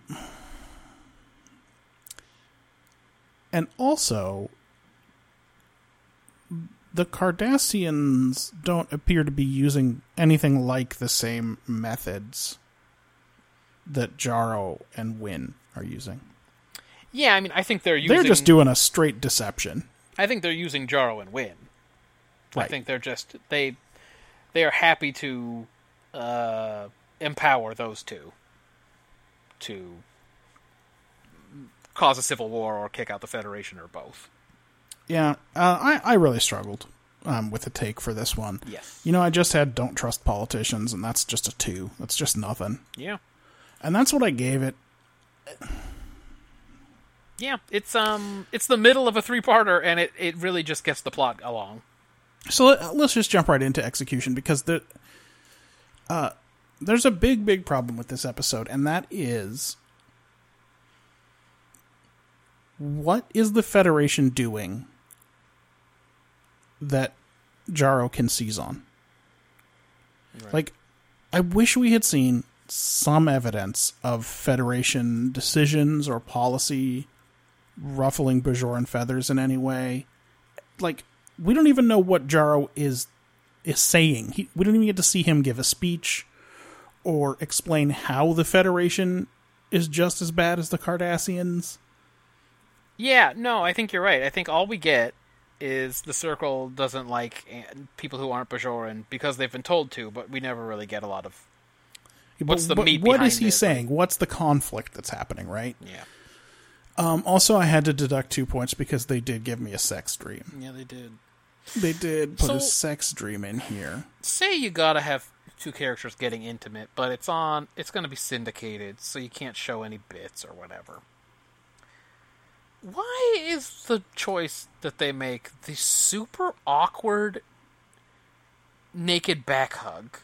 Yeah, it's a real good question. It's not only is it stupid looking, it looks lame, but like don't show them naked. Yep. You know, like if you're worried about it, you could show them under some covers. You could have them be fully clothed and just embracing, or you know what I mean? Like, You could just have her waking up next to him in bed in Sure. this vision, or they're talking in bed or something, right? Like, all you need to show is that they're lovers, because that's going to plant the suggestion in her mind, or whatever the prophets are trying to do with this. And also, it's not clear. When we see Cisco interact with the prophets, you know, they take the form of people he knows, but they are presumably the actual prophets. that is how it seems. Yes. It's not so clear that that's what happens with these orbs. Yeah, they call this one. What is this? The Orb of Prophecy or whatever. Prophecy and change. Yeah. If that is what's happening, though, She had sex with a prophet. that was just a prophet snuggling up to her. Yeah. And now she's going to go put that on the real person? But he saw it too. He didn't say what happened, but he said she was in his last interaction with that same orb. And he acts real pervy. He stares at her. Oh, he does. He's into it. Yeah, he's Into it for sure. Yeah. So I think that one is maybe not you're interacting with the prophets so much as they're giving you a little peek. a little peek into what's going to happen. But then why did they have Dax dressed as a Vedic? Well, tune in next week and find out. Okay, I guess so. I don't know. I'm not sure. Is that part of the prophecy? Anyway, I gave it 4 points for execution. Ouch. Okay. You say you didn't. Like I said, it got a 2-point deduction for the sex dream. Yeah, right. Okay. Let's see. Vedic Wynn used religion last season. This season, she and Jaro use, the circle, whatever. to make people scared of the Federation as would-be dictators on Bajor. The Cardassians use the squabbling Bajorans to get back into power. At least we assume that's the end game. I think they're just showing how the strong manipulate the weak for their own gains, right? I got that. I think this episode actually shines in general execution. I liked the pacing. There was a lot of action, some good dialogue, good use of extra characters, like the Frank Langellas and the Lee Nollises, whatever. I don't know that actor's name, and I never will. It's the middle of a three-parter, but it didn't feel like it was sacrificing any of the momentum to save up for episode 3. I feel like it was... They were moving along pretty good, and I enjoyed the pacing in part 1, too, so I feel like they fought this one out. It has, like, no real sci-fi aspect to it, but I thought the general execution was good. So I gave it an 8. Okay. I didn't deduct any points for this extreme, even though I thought it was gross. All right, so just checking in. You have it at 12 points in the top half, and I have it at 6, so there's some difference there. Ben gave it a 2 and a 3. He didn't have a real take for it. Yeah. He acknowledged that it's a middle. He said that there was more sexy time and shooting than normal, but that he didn't think that made it any better, and that they should leave that shit in the Enterprise trash bin. But he said it was worth a few points for executing the show sort of okay, like keeping the pace. Yeah. What did you think? What about world building? They had finger painting in the Bajoran camps. Yep. She mentioned she was good at finger painting or whatever. The Krasari trade with both Bajor and the Cardassians. Not sure about Bajoran rules of due process, but is evidence admissible if you turned into a rat and saw the whole thing? That's a good question. Probably if it's against Cardassians. Yep. Admiral Chakotay at Starfleet Command. That's all I got. I gave it a 2. All right. Yeah. So it didn't fare a lot better for me. It fared a little better. So there's the third orb, Prophecy and Change, which I in my notes here said sounds like the name of an ICP record. Third orb, Prophecy and Change. Yeah, absolutely. It's definitely Insane Clown Posse. What do we know what the other orbs are? Have we been paying attention? We've seen at least one, right? I think there's an orb in Emissary. Right. But I don't remember which orb it is. I think it's probably not the third orb. Right. Okay. Well, I suspect we're going to learn more about these orbs. Sweet. I hope we learn as much about them as we learn about the rules of acquisition. Oh, there's no chance? Oh, okay. No, there's zero chance. All right, cool. That's because you can't just make one up on the spot, I guess. All right, cool. The Krasari DNA traders. There's a little bit about the sort of the who gets access to these orbs and how that's regulated and what's done. De facto and de jure access. Well, you definitely wouldn't want everybody to have access to the prophecy orb. You know? Wouldn't. Well, it feels if like you're it's a Vedic, you don't, for sure. It feels like it's, But what's the explanation they give? As to why they don't let everybody? Yes. Well, I don't know if they give one. Yeah. Yeah. It's sort of, I feel like there'd be an interesting religious tension there about, the Vedics can see the orbs and get prophecies whenever they want, but not you regular folk. I'm a long-haul trucker or whatever. That's right. I'm not allowed to look to the 36 hours in the future to see who I'm giving a naked back hug to. I gotta drive past the forest where the Dalrock appears every year. Yeah, I gotta do that for you, but you won't let me look in the orbs? Yeah. I legitimately don't understand how the Prime Directive applies here. Like, fine if this is an internal matter and the Federation has no business interfering. Yeah. But why is it specifically a Prime Directive matter? Yeah. Because if it's a Prime Directive matter, the Federation shouldn't be doing any of the stuff it's doing with Bajor. Yeah, then they broke it. They're interfering. Broke it a long time ago.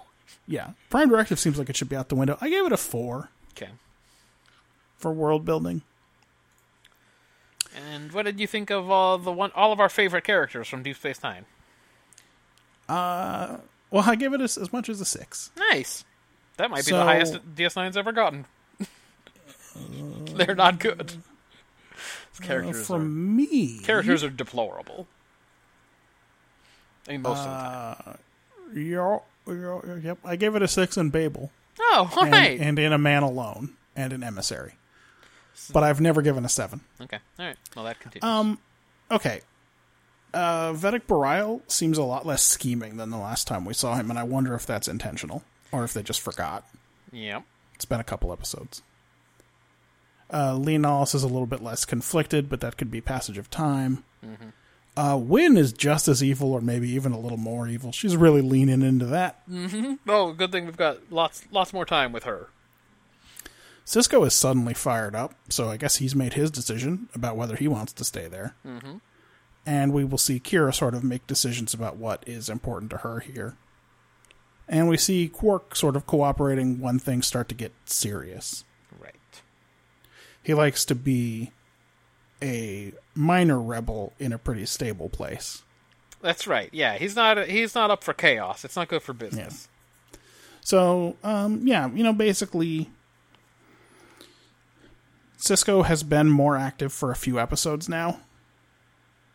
Yes. So that starts to seem less like bad characterization and more like they just don't know quite how to explain this character growth, but it is happening. Yeah. I thought Kira was good in this one. Yeah. She was alright. Etc. Basically no one else is in it. I gave it a 6. Okay. I agree. Sisko is much more present already this season in these first 2 episodes. And he was a little bit in the end of last season, too. So maybe as they actually delve into this Bajoran shit, there's more for him to do.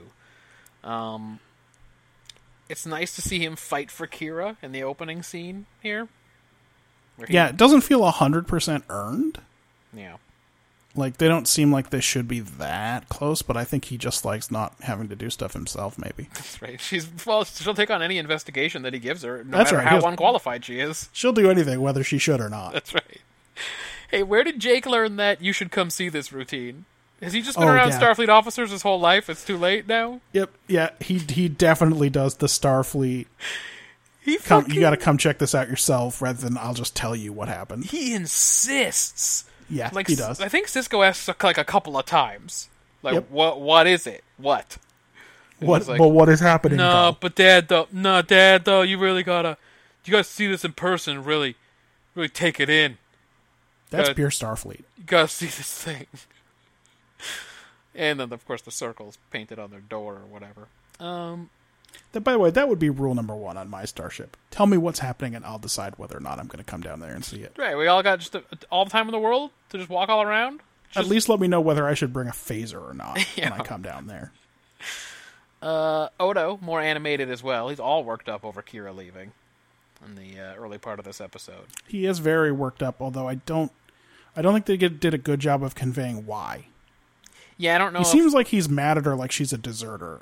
And if their intention was already to put some emotion into him about her, they didn't get there. That's right. Yeah, mission not accomplished. Yeah. Bareil. So, like you mentioned, Bareil technically counts in this section now. So does Leonalis. So does Vedic Wynn. So does Frank Langella. This shit is bonkers. Well, it's in the middle part of a 3-part episode. You like characterization of the side characters that are gonna be in the finishing part of the arc definitely counts. Yeah. So let's talk about Lee. Okay. Seems appropriately put out by his assignment, but also grateful and very deferential to Sisko. Yep. Also, I think he's DS9's first likable character. So far, he is definitely the first likable character. Like, he's not confident that he is the right guy for the job, but he's gonna try. He, like, jumps right into trying to help run the station. He's got ideas for shit to do. He comes up with, like, fucking action plans, a commando raid. He's all in. He's like, I'm gonna go fucking save Kira. He's not bright. He doesn't seem to be. He can't even fathom why the Cardassians would sell weapons to one faction in a Bajoran internal conflict. Right. Look, That's not smart. Why is he dumb? Why would the Cardassians sell weapons to one half of a Bajoran civil war? Like, why do you... You gotta remember that this guy was like a pig farmer or something who joined the rebellion and shot a naked gull, that's why he's here. It's just like, ugh. I don't think Lee Nollis went to college. Let's put it that way. I don't think that He's like Conmel, I think. he's the suspect one, yeah. Yeah. I just don't think that for writing reasons you need a character to go, why would they do that? Yep. I feel like it's pretty obvious why they would do that. But anyway, I like him. I think he's a likable character. Probably means he's going to eat it. Kira could be an interesting character if the writers were good. Yep. It is the main drawback, is that they never let her say the things that need to be said, Yeah. and they never let her feel the things that don't need to be said. Right, yep. Like, she's just saying exactly the wrong stuff and not saying stuff that she could say, her character should say. Yeah, and because she's full of contradiction, right? She's all grumpy Yes. and cynical and hard-edged, but she's also deeply spiritual and easily overawed by new experiences, and will do anything for her people. And I was just thinking about that when Bareil shows her the Orb of Prophecy, and she looks like a scared little kid standing in front of it. That was probably the best acted moment, I think, of the show. Yeah. I don't remember if I gave her best actor or not, because I don't have that page up. Okay. I didn't. But, yes. And I was just like, man, if they just worked a little bit and tried to make this character something, I think there's enough there. There could... she's not as well developed a character as, say, Ivanova, Yes, she's not as well developed as Ivanova. despite the fact that she's probably a better actress and could have handled a better character. Claudia Christian is definitely not a good actress. So, That's right. yeah, I mean, she's at least in her league. Yep. It's hard not to be. You have to imagine that she's in her league. Although, how did you enjoy Claudia Christian's work on Skyrim? Well, She plays every other character, so you got a lot of chances. she's a lot of them, but they all do sound like her. Yep, And she is sworn to carry your burdens. that's good. Quark had a good line. Well, she's not the one who delivers the very worst lines in that show. No, that's the guy who has She's not as bad as Farengar Secret Fire or the guard who says the best defense is a good offense. he What? pronounces things like Sulu would. What? So go tell that to O'Neill. Let's see, I was saying Quark had a good line when he told Odo that he has to leave the station, but Odo doesn't have to, because you can just turn into a couch. Yep. And I thought to myself, or maybe like a Klingon chair or something.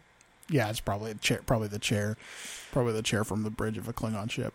Let's see, I think I had a piece in here about Bareil. Bareil seems like a real creep. He's just 100% creepy. shows up at the garden, he's like drooling on Kira. It's really hard to watch, but the actor is so wooden. I also I noticed talk about like this, and I'm Vedic Bareil. Bareil that he wears less robes than the other Vedics, right? Because he's the good guy. So He's the he's like a simple unconventional. monk. His shit looks like it's got one tie on the side, like above the waist. He's accidentally showing people his dick all the time, right? 100 times a day. 100 times a day, he's Takes, just going, whoops. Like too wide a stride or something, and it all just, Yep. you can see it. Yeah, but it's always an accident. But everybody knows about Bareil. They're like, yeah. No, did you see his dick a little bit? It's an Oh, open yeah. secret on Twitter, for sure. Exactly. For sure.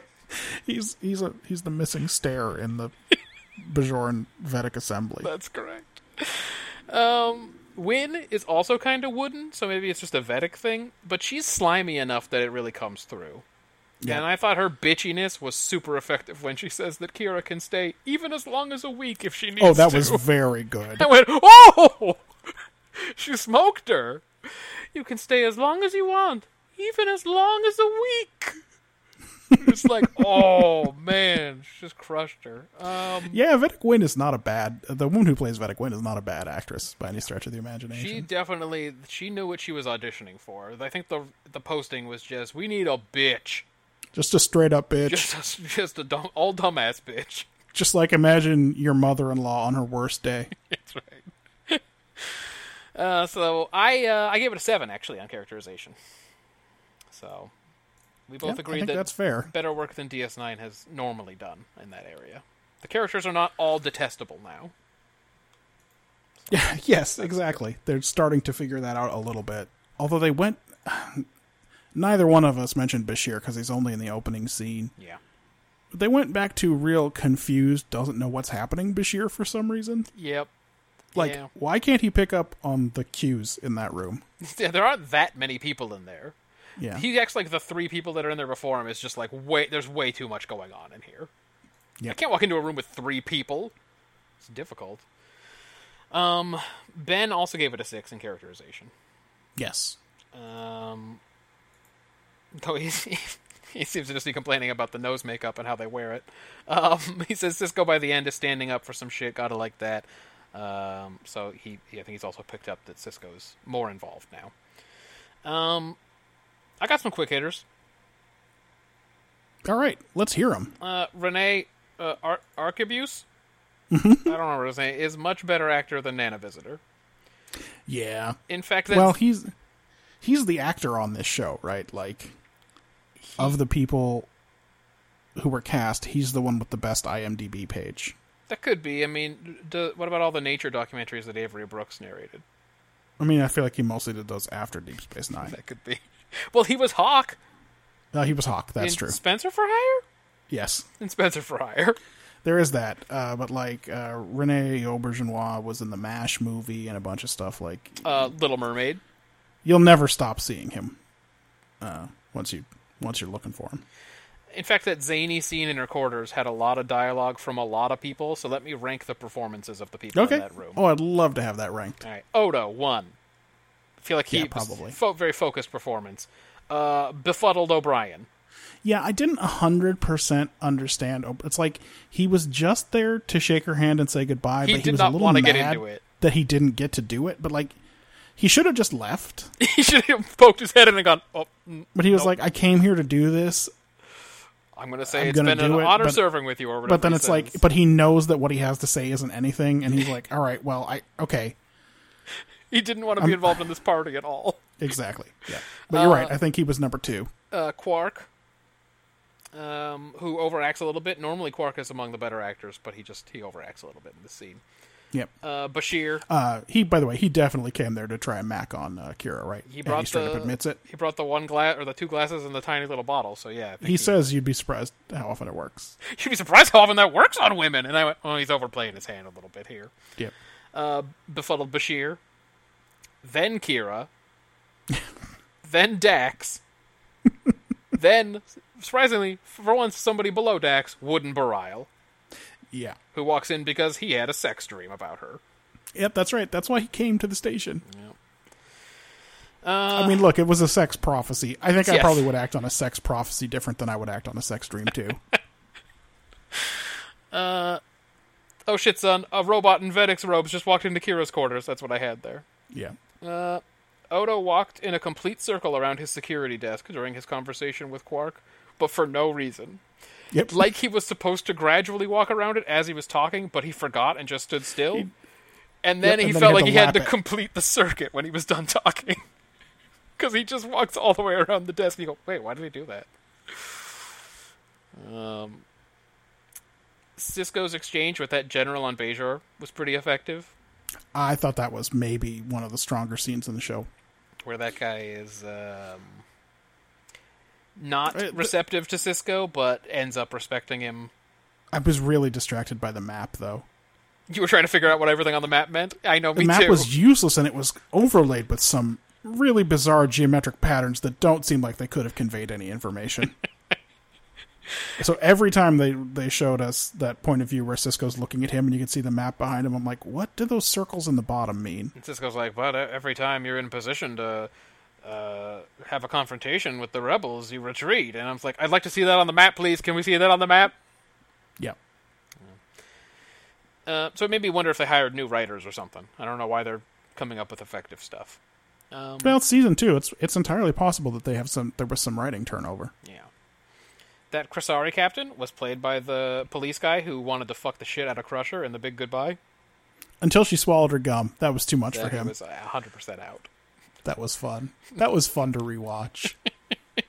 I like girls who seem like maybe they got special needs. Nope, that's too far. That's I don't not like my thing that, though. anymore. That's gross. It's too far. Gotta think about that.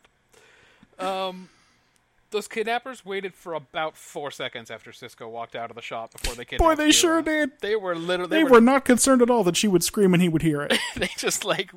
As soon as he walked behind a tree, they were like, "Get her!" Well, they were probably like, fuck, how did those guys not see us? That's right, they all They just had that stopped. conversation here. We're wearing purple robes in the forest. They did not see us at all. We got to jump now because sooner or later someone else is going to come along who does see us. Yeah, they're sure that when Cisco comes in, they've been caught. They're like, "Oh, Yeah. everyone no. freeze." Oh, God. Does this guy think interrogating Kira will give him insight into how Cisco will react to their coup attempt? Yeah, that's baffling. That is It's baffling that this guy thinks it's Cisco's decision, but unfortunately, the entire show acts as if it is up to Cisco. What happens? But here. that's like such a vague question, and the answer is Yep. only going to be supposition anyway. Like, his hunch is probably as good as hers. Yep. And She's been off the station for an unspecified period of time, but it's at least several days. yeah. And you can just, use common sense to figure out what you think he's going to do, but, like, literally his interrogation question is, what will Cisco do? In fact, it's sort of implied that it's been longer than that, right? Yeah. Like, even though she's still at odds with what to do with herself, she has no idea that, like, the military has been dealt a whole series of reverses. Yeah. Like, she doesn't know how things have matured outside of that monastery or whatever it is. The, Space Vatican. Yep. So it's implied to have been a while. So, like, what does Jaro think Kira knows? That's what I'm saying. Like, it's such a weird interrogation. Like, it makes me think the character, and because I have to apologize for the bad writing, the character just wants to beat her up. Yeah, probably. It's just show he's a bad guy. Yeah, yes, anyway. Pulling out all the stops in Season 2, that camera shot from the lift as it starts to go down with Quark screaming about compensation in Ops, that was new and kind of neat. I liked it. It's like the rare handheld walk onto the Enterprise bridge in TNG. Right, yeah. So they were going for it in this episode. Again, with the unsanctioned unilateral commando raids. Yep. Just like, well, we got guns, right? Let's go shoot people. That'll take care of the problem, I think. Episode MVP, I went with Quark. With Odo deputizing him and busy pretending to be vermin, he'll have plenty of time to increase his share of sex trafficking profits in the Bajoran sector. 100% true. He is going to get busy. This opening scene, this is the most people ever assembled in the executive officer's quarters not discussing a mutiny, right? I think that's correct. Yeah, normally you only get that many people around if maybe the captain has made one weird order and it's time That's to right. mutiny. Mutiny's on. The actress, Nana Visitor. I continue to think she should literally firebomb the house with whoever made this uniform for her. It's It very looks so bad. unattractive. It looks so bad on her body. Yep. And I keep saying I don't think it's her fault. Oh, I don't think it I is don't either. think she has a weird body. I think this uniform is terrible. And you're right. They stuck with it. When she gets on that lift in Ops and to go to Docking Bay 3, Yeah. does that slow ass lift go all the way to Docking Bay 3? I never know how the lifts on DS9 work. That thing is so fucking slow. It's slower than the one in engineering that only goes down one deck on the Enterprise D. It's extreme. All the lifts on that station are extremely slow. But, like, for instance, say you're in Ops and you need to get to the upper pylon 3 or whatever. Right. How the hell does this thing work? Yep. How does it zoom all the way around the station, or do you have to get out on the promenade and get into a different lift? It's a totally open car, too. So if this thing fucking whizzes through the station Yeah. to the upper pylon, that's gotta be a wild and not very safe ride. Sometimes there are things about the layout of these ships and space stations that is not explained at all. And, JMS would obviously explain it, but I think also the fat geek nerd who wrote Game of Thrones, that guy would explain it too. Yes. And these people I mean, I just think it must take 2 hours to get to Docking Bay 3 if it goes at that speed the whole time. extremely slow. Odo's comm panel, when he's talking to the Bajoran security guy, it looks like a Topps card in the Harry Potter universe. Like it shows his little name and stats up at the top, and then it's got that picture of him, but he's got the bat where at the end of the bat it says "fuck you," Yep.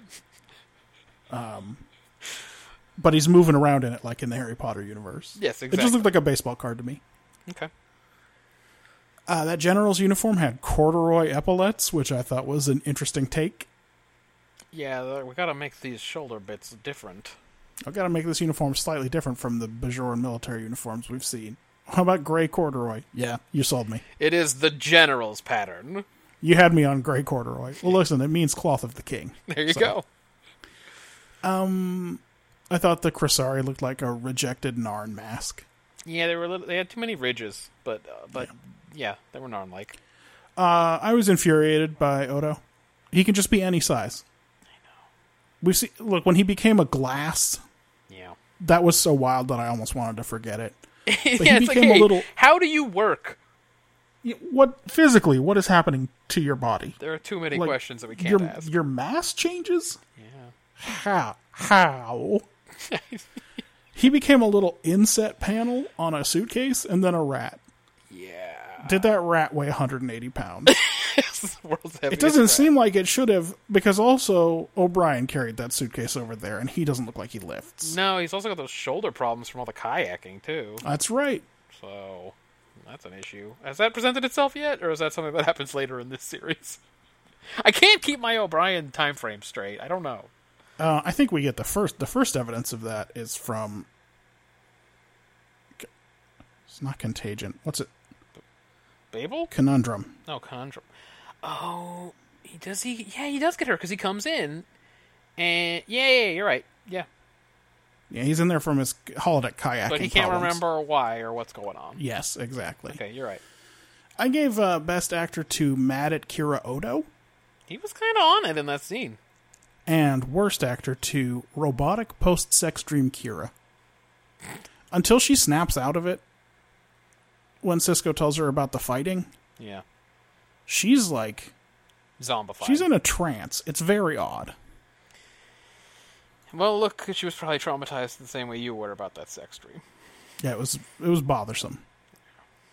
I like to think she's wondering why Dax showed up in her sex dream. She knows she's got a thing for Dax. We kind of already thought she did, right? What does this mean, etc. Yeah. Okay. I gave this episode 16 points. You gave it 21 points. That's a total of 37, so it's ahead of Symbiosis and behind Return of the Archons, which is still in a position to win the week. It's getting more and more certain given the two that are coming, too. In the sense, Voyager and Enterprise are two worst performing. Oh, actually, Deep Space Nine DS9 Still- until recently was the worst. until recently was the worst performing, and it's closing the gap on Voyager pretty quickly. Coming into this week, it was only 16 points behind Voyager. Oh, God, dude, could it pass it this week? Oh, it actually might. Oh, we'll boy. see what our scores are, because this week we watched Twisted. Yeah.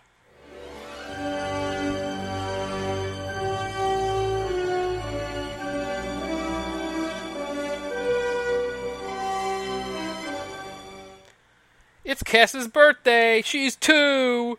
That means she's good to go, right? Like, Neelix can just go to Pound Town, right? Because now Yeah. she's 2.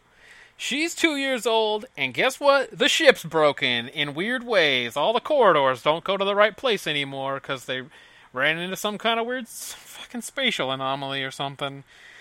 And they spend the whole episode trying to get to places, but they can't quite get there so very good. So they go back to the holodeck, and then they decide they're going to save the whole day by not doing anything. And it works. Also, it turns out that spatial anomaly was an alien presence that was trying to learn about humanity or something. And that's the end of the episode. I'm glad that it was your turn to give the synopsis, because I realized that this is one of the episodes where I stopped halfway. I Because don't the blame last you. thing in my synopsis is, then B'Elanna had a plan that never would have worked. Her plan was to go to the beach, and we all know why. And there was a bunch of other stuff after that. It's, well, hey, you go first. Go Okay, ahead. so this one was very tough. Tee off on this one. This was very nearly my second ever no take. Yep. here's what I wrote, and this is the cynical first take, and I just never found a better thing for it. If the apocalypse comes, you may as well lay down in the street and wait to die. That should get a lot of points from you. That is my personal apocalypse That is- plan. I just don't think it's very Star Trek. No, that's true. It's not very sci-fi. I'm Like, looking... literally, is the lesson in this sometimes it's okay to give up? Well, that is how they win the day, but I just can't believe it's what the episode was about. Was that what the episode was about? If not, what else? That is the tactic they use in the end. But Everything they try fails, and then they have like a little moment where they're all like, well, guess we're just going to have to see what happens. And it totally works. Ben says, look at things from a different point of view, someone else's point of view. It's scary and disorienting, but it will, I guess, work out okay? But what point of view? The point of view of not acting? Whose point of view is that? But did that happen at all? I don't know. I don't know what he means by that. Look, I gave it 1 point. Okay. One. I somehow I gave it fewer. My take was nothing. Well, I mean, I guess seriously nothing. Something about the crew and how they work together, but I can't think of a thing that it's actually trying to say. Something about how you face death, but that was only the last scene. I don't know. so let's talk about this. There's a lot of weird manufactured drama. Yeah. Like, we learn for the first time that Tuvok doesn't like Chakotay. Yeah. No evidence of that. No, they go like, this is why you've never liked Chakotay. And it's like, wait a minute, what? It's like, oh, sorry, hold on. He didn't? What I did you didn't say? know. And also, the Doctor runs his mouth about Neelix a little bit. Yeah. So to him, this, like, they're all facing death, and the writers give them these scenes where it's like, I've never liked you, but I guess it's all okay.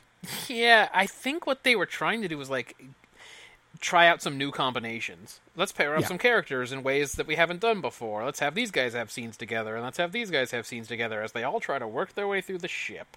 But I couldn't figure out what they were trying to say with that, other than, we don't get a lot of Paris and B'Elanna, Yep. so now they get to hang out. And it's like, yeah, okay, so what? Hey, how does Janeway think Harry Kim's doing on this mission? It's very important that she give him some. Oh, is she going to tell him when they're not in any obvious peril that, he's been one of the bright spots of this mission, and she just wanted him to know that before I stick my hand into this thing, before I reach into the next room? and I start talking like I'm in a fucking reject scene from fucking Twin Peaks. It was a reject. It was the Simpsons Twin Peaks parody. That's right. Where she tells him to look in Burns' suit. Yeah, This suit burns better. that's right. Better look, Burns' suit. They still don't get it. Yeah, I gave it a 0. This is my first 0 on the take. I just You straight up no take, right? I nothing. I thought about it a lot. You don't just give out a 0 without thinking. Like, I thought about it. No, for it's like 2 difficult. days. I know because I didn't even manage to do it on this one. Yes. Like, that's how bad that DS9. Which one was it that I no taked? I'm trying to remember. What did I no take? Got to go back through Landrew. What did Landrew say? Help me, Landrew. Dramatis Personae, I no take. Oh, okay. Yeah, I mean, yes. What did I give it on that? Not the actual take, but the number. You gave it a 4 on take and a 1 on execution. So that's where I fucking pwned it on execution instead. Yeah. Well, let's talk about execution on this piece of shit. Well, so when I no take Dramatis Personae, I also gave it a 0 in execution because you can't execute against no take. That is true. What did you choose to do? It certainly did not get any points for executing against the premise. It got 1 point for general execution. Just the Okay, one. so what about this episode caused you to give it a point? Oh, boy, this is tough because I was doing it all based on deductions. Let's see, so they can't get points for executing the premise, so here's how I felt about the rest of the episode. Spatial anomalies are boring. It's just a way to have characters go on an adventure without having to be good at writing. The only way they could even get this to work was to band-aid it and say it was aliens trying to say hello. Sure, why not? Okay. I think they went, we'll pair people off in some different... These aliens say hello the way, in Thanks for the Memories, the way they think the aliens... Rimmer proposes aliens did this, where they They did break their your leg, crossword right? and they broke your legs. They break your leg. It hurts Hello. like hell. It's like hell, right? They do it twice. Oh, they do it below the knee. Low. Hello. They do it twice. Hello to, and Jigsaw must mean you. Hello to you. I hate to be, what does he say? I hate to be around one of these guys when he's giving a speech or something. Yes. Yeah. So I think what they were trying to do, like I said, was, we'll pair people off in some different combinations and get some real good chemistry going. Except that none of these characters and none of these actors have any chemistry at all with each other. It's like No. every scene is their first together, and a few of the characters seem like they've regressed back to season 1. Especially Yes. B'Elanna and Chakotay. Yes. It was just really not good, and how can they not come up with better ideas than this? I'm still waiting to hear what your one general point was. I think they thought Tuvok's do-nothing solution was going to play really well. But turns Yeah, I out doing guess. nothing is very boring. Okay, so here's the thing. I think about I hate that. this show. Here's the thing about that. This episode is so badly executed. Why do they bother with this do nothing and then we're all going to argue about it? But in the middle of that, have Janeway sit up and say, do nothing. Takes away all of the drama of whether or not But then doing also nothing they all is act the right like they move. didn't hear her say it anyway. Yeah. So But at home, you're like, oh yeah, do nothing's the right solution. she's telling us it's the right solution. Yeah, I gave it 1 point based on the effort I thought they made to try to get some different kinds of chemistry going. But, the effort got you 1 total point in execution. Congratulations. All right, well, here's what I have. Okay. How can the ship be reconfigured like this without venting into space? This is a very good question that I have in world building. All right. Does it matter at all, dramatically or for any reason, that the anomaly was an attempt at communication and not just random space BS? To me, it does not, and to the episode, it didn't, since it's only brought up in the fucking ending scene. Right, doesn't matter at all. Yep. Why was it necessary to have Janeway announce do nothing when they were already locked into that decision? You're asking a lot of good questions. Where is this sudden crew tension coming from? That's a good question. I do award it +1. There's a +1 bonus for the irony of the holodeck being the ship's safest space. Why was that again? Just where was that, like the fulcrum point for all the benching? Just random, just in the middle of the ship. Cool, good to know. Yeah, but usually it's the most dangerous part of the ship. Not this week. Okay. Almost certainly unintentional, but still it was worth a point. So it earned 1 point. Okay. So like you, I had it at a 0 for actual execution, Yes. but with a 1 point bonus Yeah. for an accidental irony. Before you give us the top half, Ben gave it a 2 on execution. Oh, good. The whole ship's getting crushed, but the other crew members are fine. Also, that picture of the Twisted Voyager doesn't match the paths they actually followed. Nope, it does not at all. Yeah, so he gave it a lot more than we did. What did we give it on the top half? I gave it 2 points on the top half. It's pretty You good. gave it 1 point on the top half. That's very good. It's extremely good. It's a very good episode of this goddamn show. Matthew. That's why my last comment that I had written down in execution was, I think I hate this show. Let's talk about world building. Yeah, do it. Here's what we learn in this episode about the world in which this all takes place. I'm ready. One small necklace is worth 2 weeks of replicator rations. Yep. Even though it must weigh, like, no more than 1/8 of one meal. Sure. So, how do replicators work? No. Also, there's such a thing as a shock pulse you can do with your warp engines. That's good to know. I'm glad that they came up with that. It's 2 points, and all of the 2 points are for replicator rations. How about this one? And this has either got to be like a 1 or an 8 or something. Aliens exist that can play with matter in such a sensitive way that they can reroute all of the ship's corridors and change its shape without causing any harm to it whatsoever. Mm-hmm. I give it a 1. Yeah, it's garbage. It's a garbage premise. It doesn't... Look, we've seen it 100 times. What's the big danger of being in a spaceship? Exposure to space. That is correct. Yep. Why is it not in this episode? Why is it like the ship is a weird maze, like you ate mushrooms and now you can't find where you're going? Yep. Why would that ever be how it is? Why would it ever be that you open the door and it's some dude in his underpants and not engineering? But why? Yeah. How does the turbo lift work? Like, is the physical continuity of the turbo shaft intact? Characterization. Why don't corridors just end in a wall? I don't know, dude. I'm just going to characterization. I gave it a 1 in world building. Ensign Kim wants to party on the holodeck even though he's on duty. Why doesn't he get his shit together? Yep. Fucking Tom Paris straight buying jewelry for somebody else's girlfriend. Oh, by the way, everyone's favorite kind of party. A birthday party for someone you don't really know. I know. I don't know what to get her. What does she even like? When's the last time you even talked to her? I've exchanged like 10 words a maximum. With all of your work friends and none of your personal friends from the crew. That's right. Tom Paris buying jewelry for somebody else's girlfriend. What a douche. Yeah, that is a douche move for sure. Really sick of jealous Neelix. Just a bummer. B'Elanna just called that dude Starfleet again. I thought she got over that in season 1. Yep.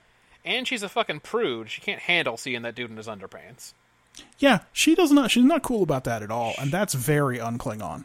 That's got to be her human half. Yeah. Because when Riker goes aboard the PA those or whatever, chicks are body. They are nasty about it, and they love the idea that one of them might have to breastfeed him. That's the funniest joke those ladies have ever heard. I will Vecna have is hella him. nasty. That's all I'm going to say about it. I will have him. He's not very attractive, but I will have him. Man, TNG's so much better than Voyager. It's not. You I know know. what? It's just a lot better. We're setting precedent here. Everybody, please pay attention to this. We are writing the book on Star Trek. Voyager is terrible. It started out sort of promising. Yeah, for a while we were like, hey, all right, they're figuring it out. No, they gave it all back. Let's see. Why is Chakotay always throwing logic in Tuvok's face? Does he not value logic? Does he just hate Tuvok? And his fucking spirit guide? Fuck! Janeway's acting, dog. Who's to blame for that performance? Who's to blame for her as the fucking Twin Peaks reject? Yeah, it's very bad. Yeah. It's extremely bad.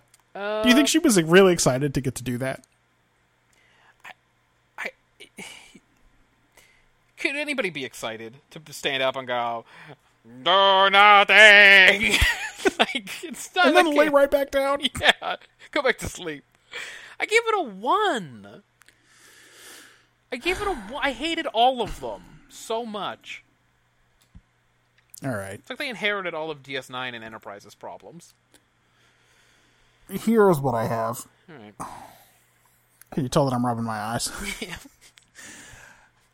Jealous Neelix is the worst Neelix. Yeah. And it's all we get And these once days. again, he has just zero suspicion about the Doctor. It's true. When the Doctor's like, maybe Kes can stay here and help me with my holo emitter program, As long as she Neelix takes is like, her good, she'll be safe here with the Doctor, He doesn't see the Doctor who thought he was married to her He doesn't and see, had kissing dreams about her. doesn't see the Doctor taking her shoes off to give her another long foot rub. That's right. Doesn't think for a second, Kes doesn't know shit about holo emitters. Yep. She's a nurse/botanist, and she's 2. Yeah, she's not really. She hasn't had time to bone up. Right. So just no suspicion about the Doctor. I'm super glad. Oh, good. This Chakotay Tuvok tension we've never ever seen before is finally getting worked out. About time. But I did end up giving it a couple of points for Neelix at least recognizing his jealousy and making some attempt to discuss it and address it and work on it. Like, at least he's aware that it's not a good look, and he's talking to, unfortunately, Chakotay, which makes no sense. What does Chakotay? Yeah, who cares? What does he have to do with it? They were just trying out something new. Yep.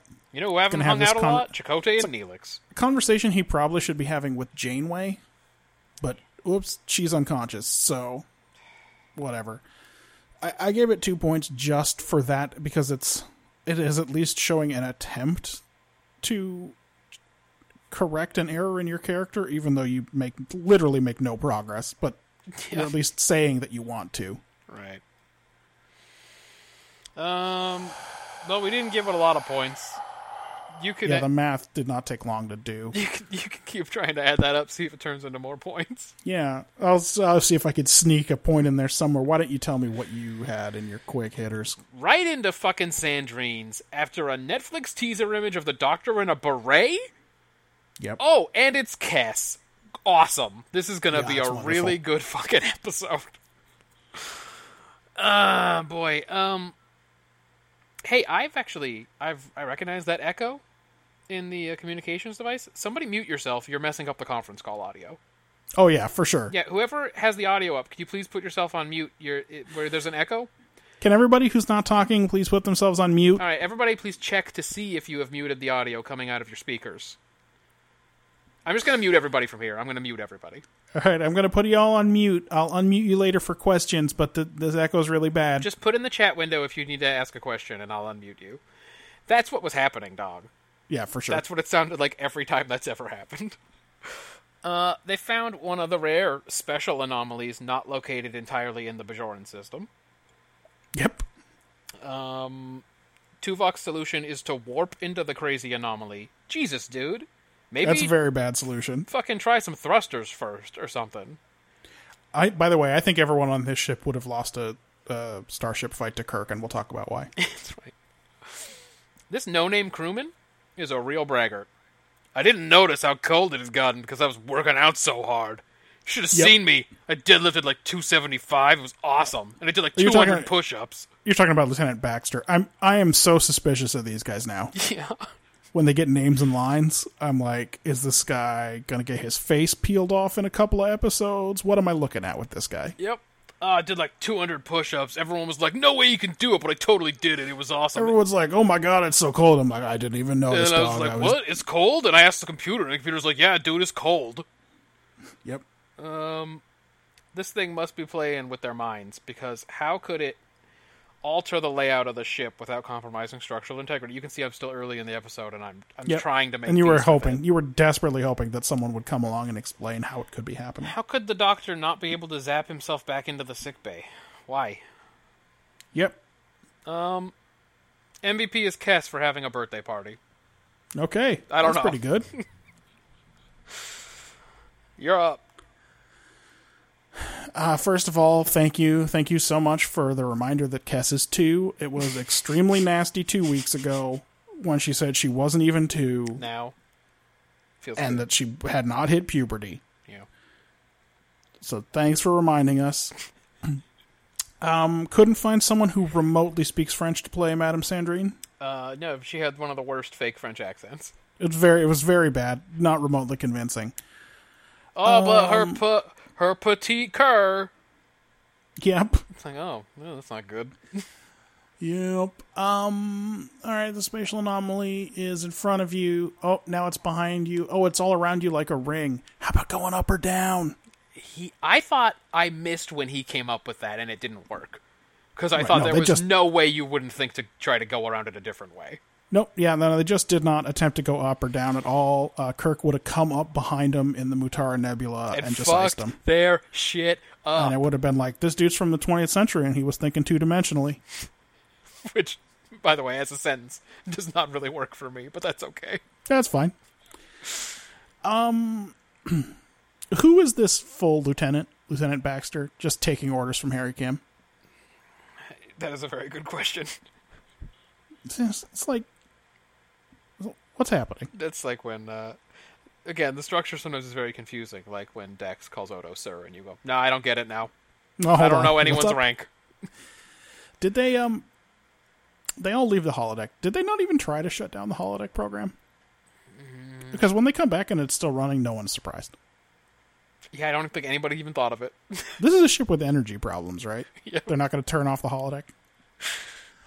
Why do Star Trek writers think it's super funny, like one of the funniest things, to have a horny woman chasing a man around who doesn't want to sleep with her? Because they get all their comedy cues from, like, the 1930s. Okay, right? That's what's happening, right? Because isn't it funny that Madame Sandrine's after the Doctor? Because normally the guys are the sex perverts. Isn't it funny that Loxana Troy is making Picard and sometimes Riker real uncomfortable? I'm sure there are other examples. Yeah. Well, there was this one. Harry's only been one of the bright spots of the mission because everyone else that Janeway interacts with has done a crime already. Lots of crimes. Lots of crimes. Yeah, She's dude. busted 2 of them down in rank. I know, like, even Tuvok fucking betrayed the Prime Directive. Tuvok did a treason. That's just not good. Yeah, Harry Kim looks pretty good by comparison. Yeah. He could have escaped this life, and he chose to come back. Yeah, I don't know. I mean, has Baxter committed a crime? Because, I mean, if One assumes. If she doesn't count his great workout as one of the bright spots of the mission, then I don't think she's been paying attention. And then, did Janeway praise him at this moment because she knew she was going to lose consciousness? Did she read the script? Oh, that's the script right there, sitting next to her. Yeah. That's what's next to her down there on the floor of the Jeffries tube. Mm-hmm. Man, this crew is bad. I've always hated you, but now that we're dying, I don't. Like, no one's going to feel good when that thing hits them after having this conversation. Yep. And then, I'm so mad about this. Don't tell us anything about the 20 million gigaquads of new information in the computer. Don't tell us at all what it is. Yeah, is there anything in there you might want? Because I completely trust you to bring it up again in the future and that it will be relevant and meaningful in future plots and not just forget that it happened. Yeah. And then is Lieutenant Baxter going to be a thing? Yeah, I hope not. Best actor. I gave it to Cass. It's a very rare, but she's the only one who didn't shit the bed. Yeah. I mean, it's hard to give it to Janeway. You can't give it to Janeway. I gave her worst actor. Yep. But specifically, I gave it to Janeway. Yeah, she got to lay down for a lot of the episode, and then She did. A couple of times she got to talk dumb. In the past, I have given Best Actor awards sarcastically to a character who was unconscious the entire episode. Yep. If they didn't obviously move around or breathe. Ben gave worst actor to the Wang, as always. But she kept waking up to annoy me, so she's not going to get that award. Yeah, also, why did she keep waking up just to say things? I don't know. It doesn't matter. She's because she read the script. Because she read the script, exactly. She was, in her mind, she was getting, as a dream, like these aliens were communicating with her because she put her arm into them. Yep. And they were giving her the script. They were giving her script beats. Oh, good. That's good. That's very helpful. Yeah. Hey, do Dr. you guys... Math is hella grim on I was this. going to say, did you guys get the idea that we did not enjoy that? Sometimes we score an episode low, and then we go, I didn't hate that episode the way this score seems. Or sometimes we score it high and go, yeah, I still didn't think that was a good episode. Right. No, it lines up here. I mean, It felt right. this episode was just an abortion. Real pile of garbage. I gave it 6 points. That's very bad. Hold on, let's check. That might be the lowest I've ever scored in an episode. Remember, I Let's think see. I once gave 6 points to Move Along Home. It's not, but only because I only gave 4 to Dramatis Persona. But you have to remember that I blanked him in the top half. That's right. I got nothing in the first bit. Otherwise, 6 would be the worst. Matthew, you gave it 3 points. That's and- almost as few points as you could give. I mean, it's just so low. That's the worst that either of us has given any episode. Yeah. Yes. And when you add 6 and 3, you get 9. That's single digits, bro. I would like to remind you that the total possible score is 80. Yes. It is possible to score 80 points. It is possible. Well, I'm not exactly sure what you'd have to do, but yes, it is possible. This episode got 9 points. Uh-huh. Right. It's very Nine. bad. It's the worst. It's the worst episode we've ever scored. We gave Move Along Home 15 points. That was a real nothing episode. That was very much nothing. By the way, I'd watch it 10 more times. Oh, I was entertained. I was thoroughly entertained by the King of the Waddies, or whatever he was called. Fallow, Master Sergeant of the Wadi. That's right, thank you. We gave Dramatis Personae 15 points. That was also a stinker, for sure. 9 points. Yeah. Yes. That's 28 fewer points than we gave Deep Space Nine. This week, that is correct. So that makes that up, that margin up. Yep, Voyager is now going to slip and become the worst show. And yes, we haven't scored Enterprise yet. Enterprise already had more points than Voyager. Okay. So that's it. That's it. Voyager is now in last place. Well, they tied gave, with the fewest number of wins and alone at the lowest number of points. They gave away all the goodwill that they earned with a few episodes that looked like they knew what they were doing. So yeah. Moving on, dude. Let's get out of this thing. Like Picard, I set your course for anything. All right. I want to get away from this. This week, well, let's see if that holds up. This week we watched Vox Sola. All of them. Jesus died at age 33. That's 33 shots from twin Glocks and 16 apiece. That's 32, which means one of my guns was holding 17. 27 hit your crew, 6 went into you. Everybody gotta die sometime. Hope your funeral never get shot up. Bullets tear through the innocent, nothing is fair. Niggas roll up, shooting from wheelchairs. My heart is racing, tasting revenge in the air. I let this shit slide for too many years, too many times now. I'm strapped with a couple of Macs, too many nines. If y'all niggas really with me, get busy, load up the semis. Do more than just hold it, explode the clip until you empty. There's nothing in our way. They bust, we bust. They rush, we rust. Lead flying, feel it? I feel it in my gut that we take these bitches to war. Lie them down, cause we stronger now. My nigga, the time is now. I need this one mic. What was that track? That's One Mic by Nas. Okay. Because it's Vox Sola. Yeah. I got you. Plus, Jesus died when he was 33. I heard all of the wonderful lyrics. It's very good. It's extremely good. Also, it's just a constant crescendo up until the chorus where it drops out and then he says all he needs is one mic. I don't know how he doesn't get tired. Yeah. I got tired listening to it. Yeah. Was it too long a clip to play? Perhaps. All right, what happened to this thing, dog? All right, Vox Sola. First contact situation goes awry. Oh, really? And the departing alien vessel leaves some sort of cum monster behind. Yeah, it did. It traps the captain and Trip and 3 randos. And it links with their nervous systems. Okay. And then Hoshi and T'Pol have to bury their long-standing heated rivalry that we've known about for 20 episodes in order to communicate with it so they could return it to its home planet. Also, Reed invents the force field. Yeah. All right, pretty good. That's pretty good. They made it, dog. They did it. They brought it back to its home planet. Do you want me to give you the take on this? Yeah, let's hear it. Dog, what was your take? All cultures, they're different. The cultures are all different. That's it. I don't know. I mean, it's something about finding ways to relate to vastly different species and cultures, but it just felt like a giant truism. Like, yeah, I know. Yep. No, I gave it a 2, but boy, that feels generous. That take, yeah, okay. Just go on. Well, it appears we disagree. Oh, okay. What'd you have for this thing?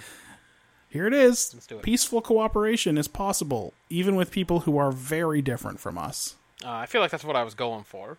It's the most Star Trek take possible. That's true. I gave it 10 points. Whoa! Whoa! Like, I get it. I understand what you're saying. This is the maximum possible Star Trek take. Yeah. Wow. You weren't underwhelmed by that though? I mean, but that's it. I mean, what's the alternative? Shooting. Blast everybody? Like they do in the rest of this show. That's true. Enterprise is pretty blast happy. I mean, okay. I get it. You cannot get more Star Trek than this. All right. Well, shots fired. We're gonna have a real problem on this episode. I guess so. Let's just go on to execution. Go for it. So both the face fuckers and the spider web plots resolve this way. They both resolve with peaceful communication. Yes. Yeah. Yeah, they do. So good work on tying the A and B plots together. That's a bonus point for me. Oh, wow. I am going to deduct 2 points for everyone being so stupid that I can't believe it, because at no point does anyone attempt to talk to Archer and Trip about what's happening, even though they're conscious the whole time. Yep. No one opens the door and talks to them at all. No one just peeks their head in and goes, "Hey guys, what's happening right now?" So that's a 2-point deduction. Can you read its thoughts? Like, how's this work? But TNG would have killed one of those random crewmen to artificially up the stakes. And I was thinking back about Enterprise, and I don't think they do that. Yeah, I don't know. Do they kill people? I'm not sure. I don't know that they've lost any crewmen so far.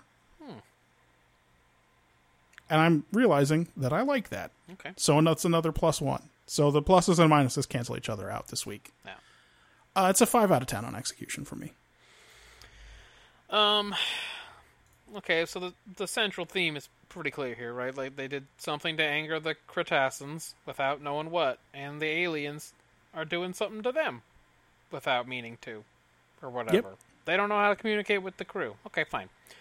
Every Hoshi episode is about her getting her mojo back. Yeah, for sure. That sucks. I guess she keeps losing it off screen? Yep.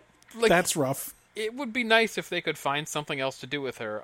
I do appreciate that they're putting a lot of work into developing consistent characters. But this is not a fun character.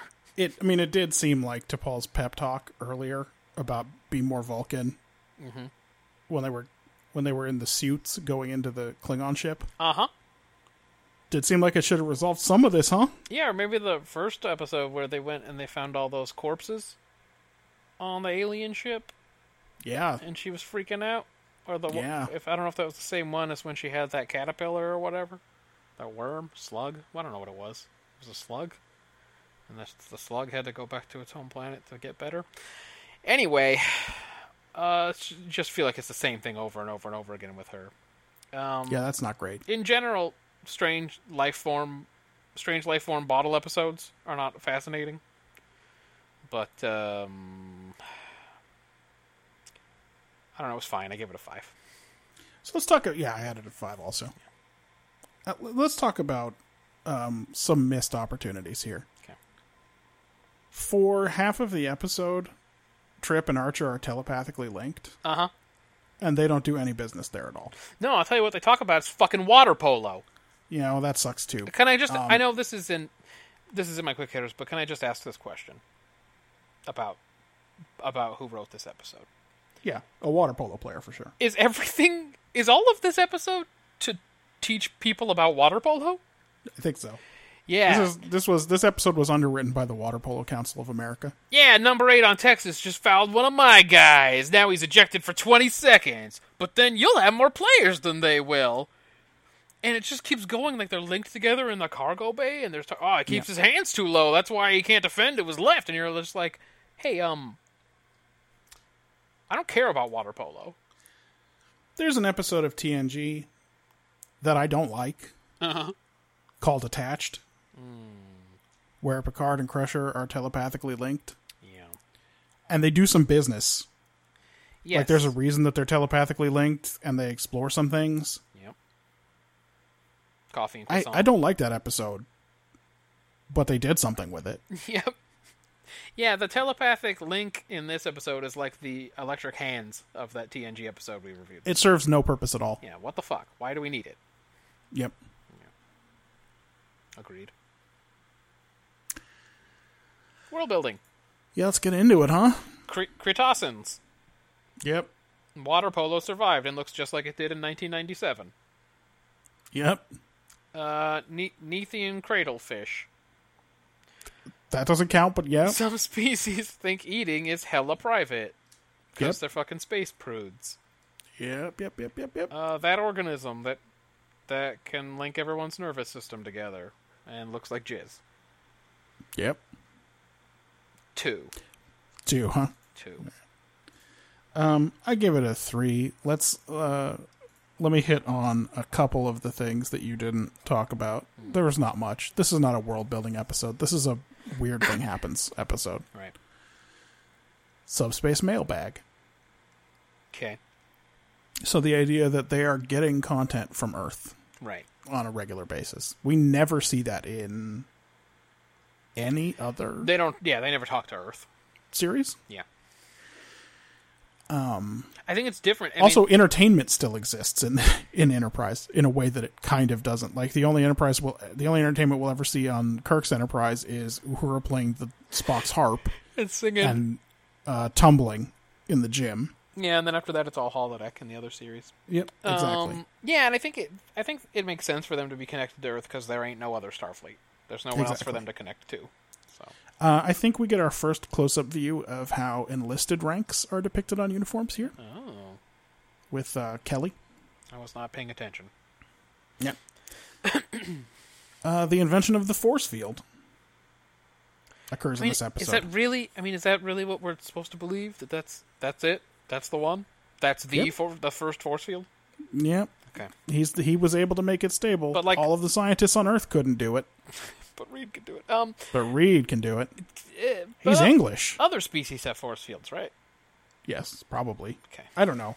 When he describes it to T'Pol and she says a force field, she doesn't make a face like the Vulcans already have force fields, but I think that's probably because she's not a good actress. I don't know what we're supposed to assume. Also, her the face Vulcans doesn't have technology-wise. her face doesn't move so very good. Yeah, she mostly looks like she got stung by a bee. Reminds me of somebody. Reminds me of somebody yeah. long departed. Yeah. No longer with this world. Also, Planet Jizz. Yeah, 3 points is what I had for world building. Really not much in the way of attempts. What there is about this world that we can take going forward is sort of... People want to get together and watch the movie together like an experience, even though they could just watch it in their quarters at any time because it's in the computer. That's true, yeah. Clearly, it's part of dating on the ship also. Right. That's the undertone, right, between Kelly and Rostov. That's the date that he wants to go on. Yeah, that's what it sounded like. But she's like, but you gotta go fix the part with the jizz alien in it. Yep. By the way, Yeah. checking in on Ben for world building, he gave it 1 point. And he said, there's gotta be something. Yes. Also, both Stanford and Princeton have survived. Yes. That's true. One assumes they're still prestigious in some way. Well, I think he says Texas at 1 point, Texas too. and Stanford. Why did I say Princeton? Did Princeton come up at all? I think they do come up later on when he... Yes. Oh, that's right. He was in when he played water polo, he played against Princeton. Yes. Yes. So, yes. Texas, Princeton, Stanford all still have survived. Yeah. So it's a little peek into the evolution. Well, no one's going to talk about Stanford in any other Star Trek. I think that's probably true. I think that's true.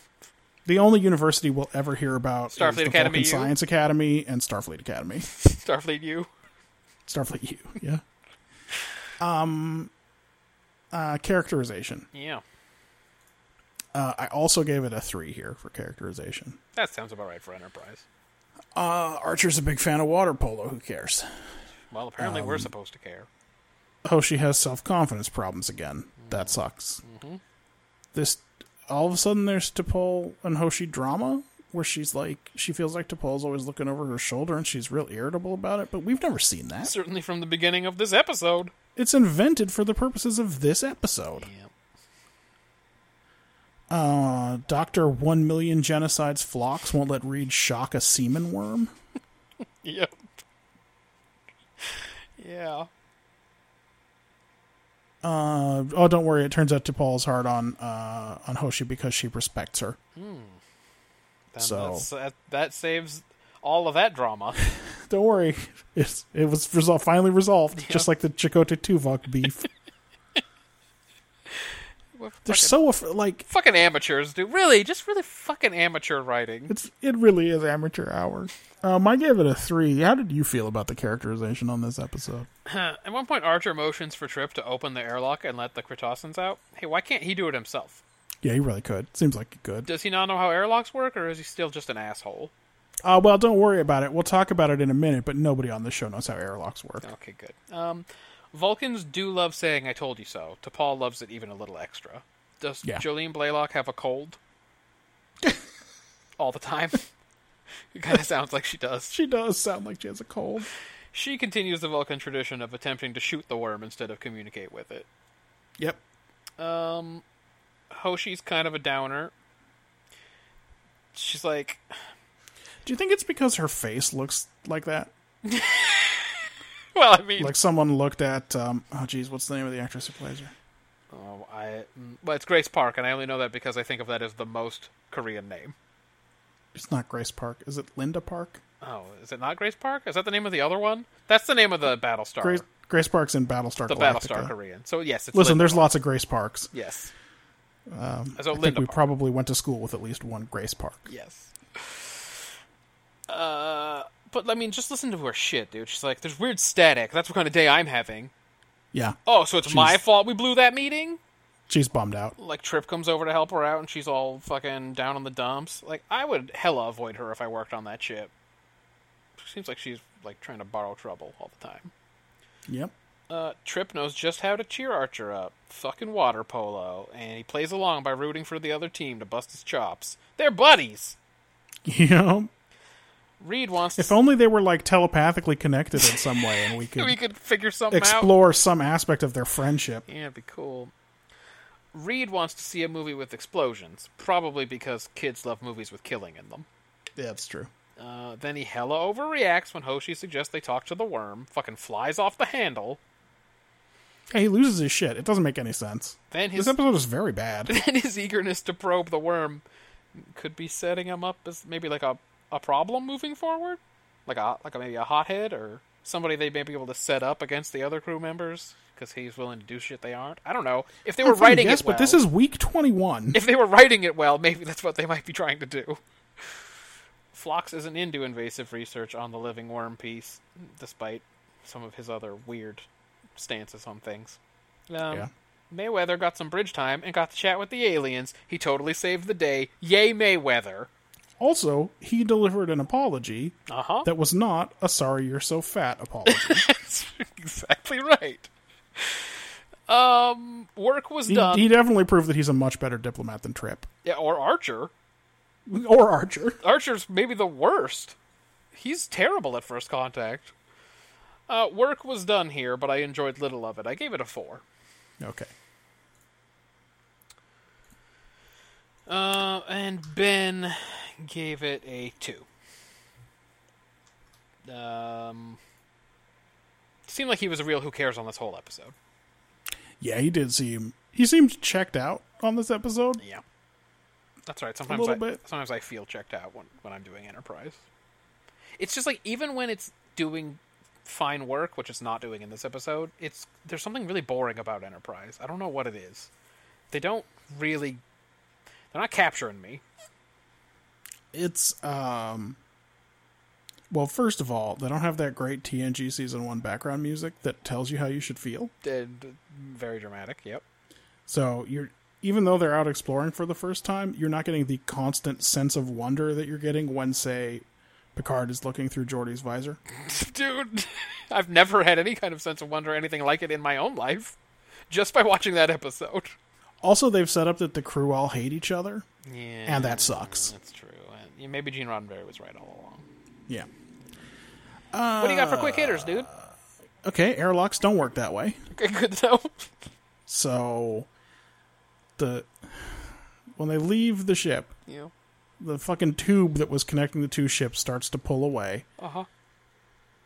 The outside door is still open. Yeah. And the semen monster just slips right in, and then it closes. What? There's no point. Why did you let the tube disconnect with the door open? That's not a useful airlock. That's not... You only have one door open at a time on an airlock, and They don't you know what a close lock that is. door as soon as you can. They don't have any idea what a lock is. What is the purpose of... Anyway, it doesn't matter. Presumably, by the way, the airlock is also very bad because the semen monster got into the rest of the ship somehow. Yeah, that's true. Why would you open the inner door? What purpose does that serve? Ugh. I said Jesus Christ to Paul can barely read. She pronounces the word failure real funny in this, but I didn't think it was actually worth sending the clip and playing it. It kind of sounds like she's from SoCal or something. I get picky about line readings in a way that I don't think is useful. She's like, failure.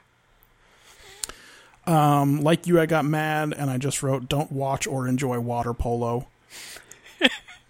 That's just an instruction to the people involved. Don't do that. Yep. Yeah, definitely 3 of the 4 most senior officers on the ship should go alien hunting. That's a team. Don't send a security team. Make sure you send Archer and Trip and Reed. In the greatest tradition of And TOS. one, presumably, security officer.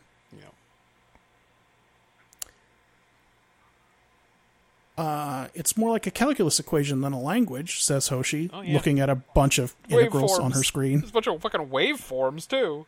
Oh, no, below that there were a bunch of calculus equations Okay, on a lower panel, on a panel lower down. She was literally looking at calculus when she said that. Okay, good. That's better than what I thought. At least that was the waveforms. I don't think she knows what calculus So is. some PA read that and said, we got to put some somebody look up some calculus equations. What do they look like? They have those weird S's at the front. We're right? going to put them right on the panel. Yeah. I did find it deeply sinister that Rostov suddenly understands water polo. Yeah, the music turned a little bit, and I went, yeah, what the fuck? Yeah, that would be fucked up if you were all of a sudden like, the goalie keeps his hands too deep. Yeah, I would fucking try to fucking gnaw that alien off of me. I'd get out of there any way I could. These guys, the Kratosians, Yep. they're going to have a real rough time in this galaxy if eating is offensive to them. Have they ever What met are they anybody? What are they going to do when they see Kern eat? Oh, boy. He's When a he pervert. smears caviar with his hands on the dead, burned bird flesh. Talk about a pervert, dude. That is Kern, for sure. Yeah. Why, this is a legitimate question that I have, Matt. Why is the CGI for this semen monster so much worse than Odo's transformation scenes from literally 10 years previously? I wish I could answer this. They saw how bad the ratings were on Voyager, and then they didn't give Enterprise any budget? Yeah, I guess that's probably it. I don't know. You're right, though. The CGI sucked this whole episode. But that last scene with the worm fragment, Was particularly bad. really embarrassing. It was awful. And then this is less about the episode. I'm just inviting you to speculate. Do you think there are any Vulcans at Stanford, or is it like still all humans? They don't know. They don't let no fucking Vulcans in there, dude. They gotta stay in the city, first of all. And they That's right. And they gotta fucking put hoods on and go to jazz clubs. We all know what the Vulcans do in the city. They gotta fucking hear some fucking horns. Some fucking real jazzy horns blasting away. It's gonna fucking blow their minds, and they're gonna still be thinking about it years later. Yep. And in sexual terms, they will still be thinking Oh, of it. yeah, sexually. Yeah. Also. Yeah. Did you have some quick hitters? Check it out. It's my favorite dog, Richelieu. He's on the screen. That little dog. He's back for more. Yep. He's gonna bark at the cum, but don't worry, no one's gonna see that he barked. It's not gonna be useful in any way. Yep. Hey, these no-names got lines because it's time to die. It's a TOS tradition continued. I think, as you point out, they don't end up dying, but They don't die at all. I understood why they were getting their lines, because Yeah. they were about to get got. Where did they get this hella standard def water polo match? Oh yeah, really. It's extremely poor quality. I assume they have to compress it to send a boring ass 3-hour water polo game It looked over like subspace. it looked like it was VHS though. I mean, It I think really I did. saw It some like really did. lines on it and shit, like tracking lines. Yeah, they did the tracking. The scan lines were all wrong. Let's see.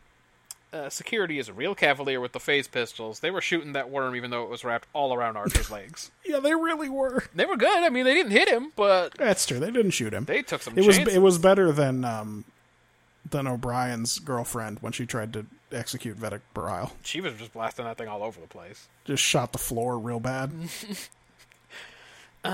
Oh, okay, I get it. They're gonna have to chase down the Kratosans, and Hoshi's gonna have to redeem herself. Hasn't this already happened in, like, episode 2, when they found Yeah. that alien ship with all the corpses?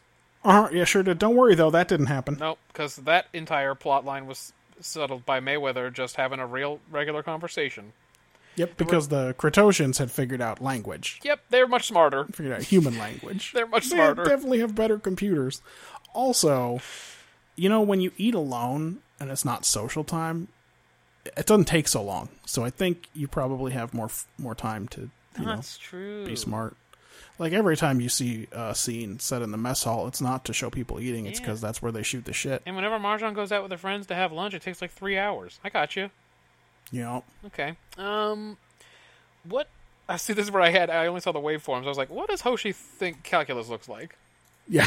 Because all I saw was the waveforms. I was like, I don't think that's calculus. Why doesn't Mayweather ask more questions about the alien monster when he makes up with the Cretaceans? Yeah, I hope that he called him back and he's like, hey, How do you get rid of him? I was real nervous, but I do have a bunch of questions about these guys. Can people be saved once they're enveloped? Do you know how to communicate with the alien? Like, shit like that. Why just, do you know where they came from? Yeah. Why is that It was a question weird one? choice of question to start with. The main Cretacean was hella familiar to me. Yeah, who was he? When I looked him up, I saw it's Admiral Forrest. No. It's Admiral Forrest playing the main Cretacean. In the same show, dude. He pulled a brunt. He pulled a brunt / Wayoon. That sucks. Yeah. And like you said, the CGI sucked the whole time. Episode MVP, Mayweather finally got to do something. He's a nice boy, and his politeness saved the day. That's right. So, there you go. And by save the day, I mean they told him where the alien comes from. Yeah, they told Which him how then to save the day. alien told them more specifically. Look, they asked for an apology, and he did a better job than most politicians. Mm-hmm. So, That's right. I think that counts. I think the day was saved. MVP. Did you already hand out best and worst actor and that stuff? Best and worst actor. I gave best actor to Kelly. She was unconscious most of the time, but she did talk in the beginning, and her words made sense. All right, I like it. Good. It's a low bar on Enterprise. Yeah. Worst actor. I gave to I Hate You, Dad, Hoshi. She was real moody this episode, dude. Yeah, she was. Did not It was almost like she just found out that she was a dream and her dad was Sin. You could say it was exactly like that. It was very much like It that. wasn't even like it. It was that. She found out her dad was Sid. I done the math. Okay, how'd it do? Well, I give this episode 21 points. Whoa! Oh, that's You right. have to remember that I gave it 10 points for its take. That's right. You gave the episode 13 points. That is a very big difference for us. That's a large difference for sure. 5-point difference is not uncommon. We were 5 points apart on both Symbiosis and The Circle. Mm-hmm. But for me to be up 8, Yeah. in both of those other ones, you were up 5. Right. For me to be up 8 is very rare. Well, 8 is almost the most. Twice we've been off by 10 on episodes, and that's Yes. the most. So. There's a total of 34, which in a regular week might be good for second or third. This week it's only good for fourth. Yeah. But so far ahead of 5th place. But really very, very far ahead of 5th place. So the winner this week... Go ahead. I was going to say, Voyager, hey, did you see what happened? Everyone else cleared 34. That's You right. couldn't clear 10. That's right. All right, go on. Winner this week with 41, Return of the Archons. Wow. It's going to be TOS's 9th win. Didn't see that coming. And, let's see, they put 6 points on top of TNG, so the point totals are going to be tied after this. Oh, shit. So they're going to be... We're going to call them the winners so far, because they're going to have more wins. More wins and tied for first in points. Yeah. Second place went to DS9 with The Circle. All right, they're getting their shit together. Then TOS with Symbiosis, and then Enterprise with Vox Sola. Twisted was the Voyager episode that really shit the bed. All-time. All-timer. It was the worst All-time episode. worst episode so far. Yeah. And for a while, they had all-time best episode. It's true. Though they did surrender it eventually to TOS's Balance of Terror. of Terror, yeah. Next week. Yes. By which I mean blissfully 2 weeks from now. Yep. We are watching some classics. Oh, what does Landry say? Landry has us watching Space Seed. Oh! It's so weirdly racist. I don't even know I don't know how it's going to play. Advent of Khan Noonien Singh. He gets himself a girlfriend who's real enamored of the idea of this powerful barbarian. Yeah. TNG. Skin of Evil. Data, something's got me. Data, something's got me. We will see if the emotional scene at the end works at all. Yes, we will. Oh, we're going to have so for- much to talk about next time, dude. For Deep Space Nine, we have The Siege, which I believe concludes this 3-episode arc. I believe that's correct. So we'll see if that pays off at all. For Voyager, parturition. What's wrong with them? Parturition. I think that refers to giving birth. What's wrong with them, though? But, yeah, what are you guys doing? On. What are you doing here? And then you're going to call the episode where the ship gets all twisted, you're going to call it Twisted? The bus that couldn't slow down. That's what they're going to call it. They're Billy and the Clonosaurus, dog. That's right. They're the worst. Voyager, what are you doing? God damn it. Oh, it is. They've gotten it is all technically the worst. All the it has fallen anger into last place. that I gave to DS9 in Season 1 has gone straight to Voyager. And for Enterprise, we're going to watch Fallen Hero. All right. That could be It'll cool. probably be diapers, but, whatever. Sounds cool, though. Matt, how can they get in contact with us? The many, many people who listen to this show, who I now refer to as they. Yeah, the many people who are totally close to getting caught up on this show. They can tweet us at BrotherDate. They can go to brotherdate.com for all the old episodes and whatnot. Same thing with the iTunes. And yeah, send us all of your great thoughts about the Star Treks and all of your other thoughts. Tell us about any sex dreams you've had lately. Those are the kinds of things that I definitely want to know. Tell us about what you order when you God damn you if that happens. It never happens. They never listen to the prompts. Tell Okay. us the last thing you ordered at a fast food drive-thru, because that'll make me feel really good. That's a Wendy's spicy chicken sandwich for me. Oh, great. That's good. Was it a combo or just like? Yeah, I got the large combo with a Diet Coke. What, just regular fries though? Yeah, regular fries. That's Wendy's. What do they let you? I didn't get substitute? like a baked potato or a chili or whatever. Yeah, I know they got some weird substitute options. So I was. All right, everybody, it was fun. Their fries are bad. I should have chili next time. Have chili next time. Everyone have chili. That's the new motto. Have chili, everyone. And then we'll see you for a mailbag next week. Bye-bye. Bye. Let's see. Kirk quietly says, Landru. While Yes, he's he looking out does. the window. Like, everybody clearly said Landru, dude. Everyone in the episode has said it to you, and you still didn't get it right. Please subscribe.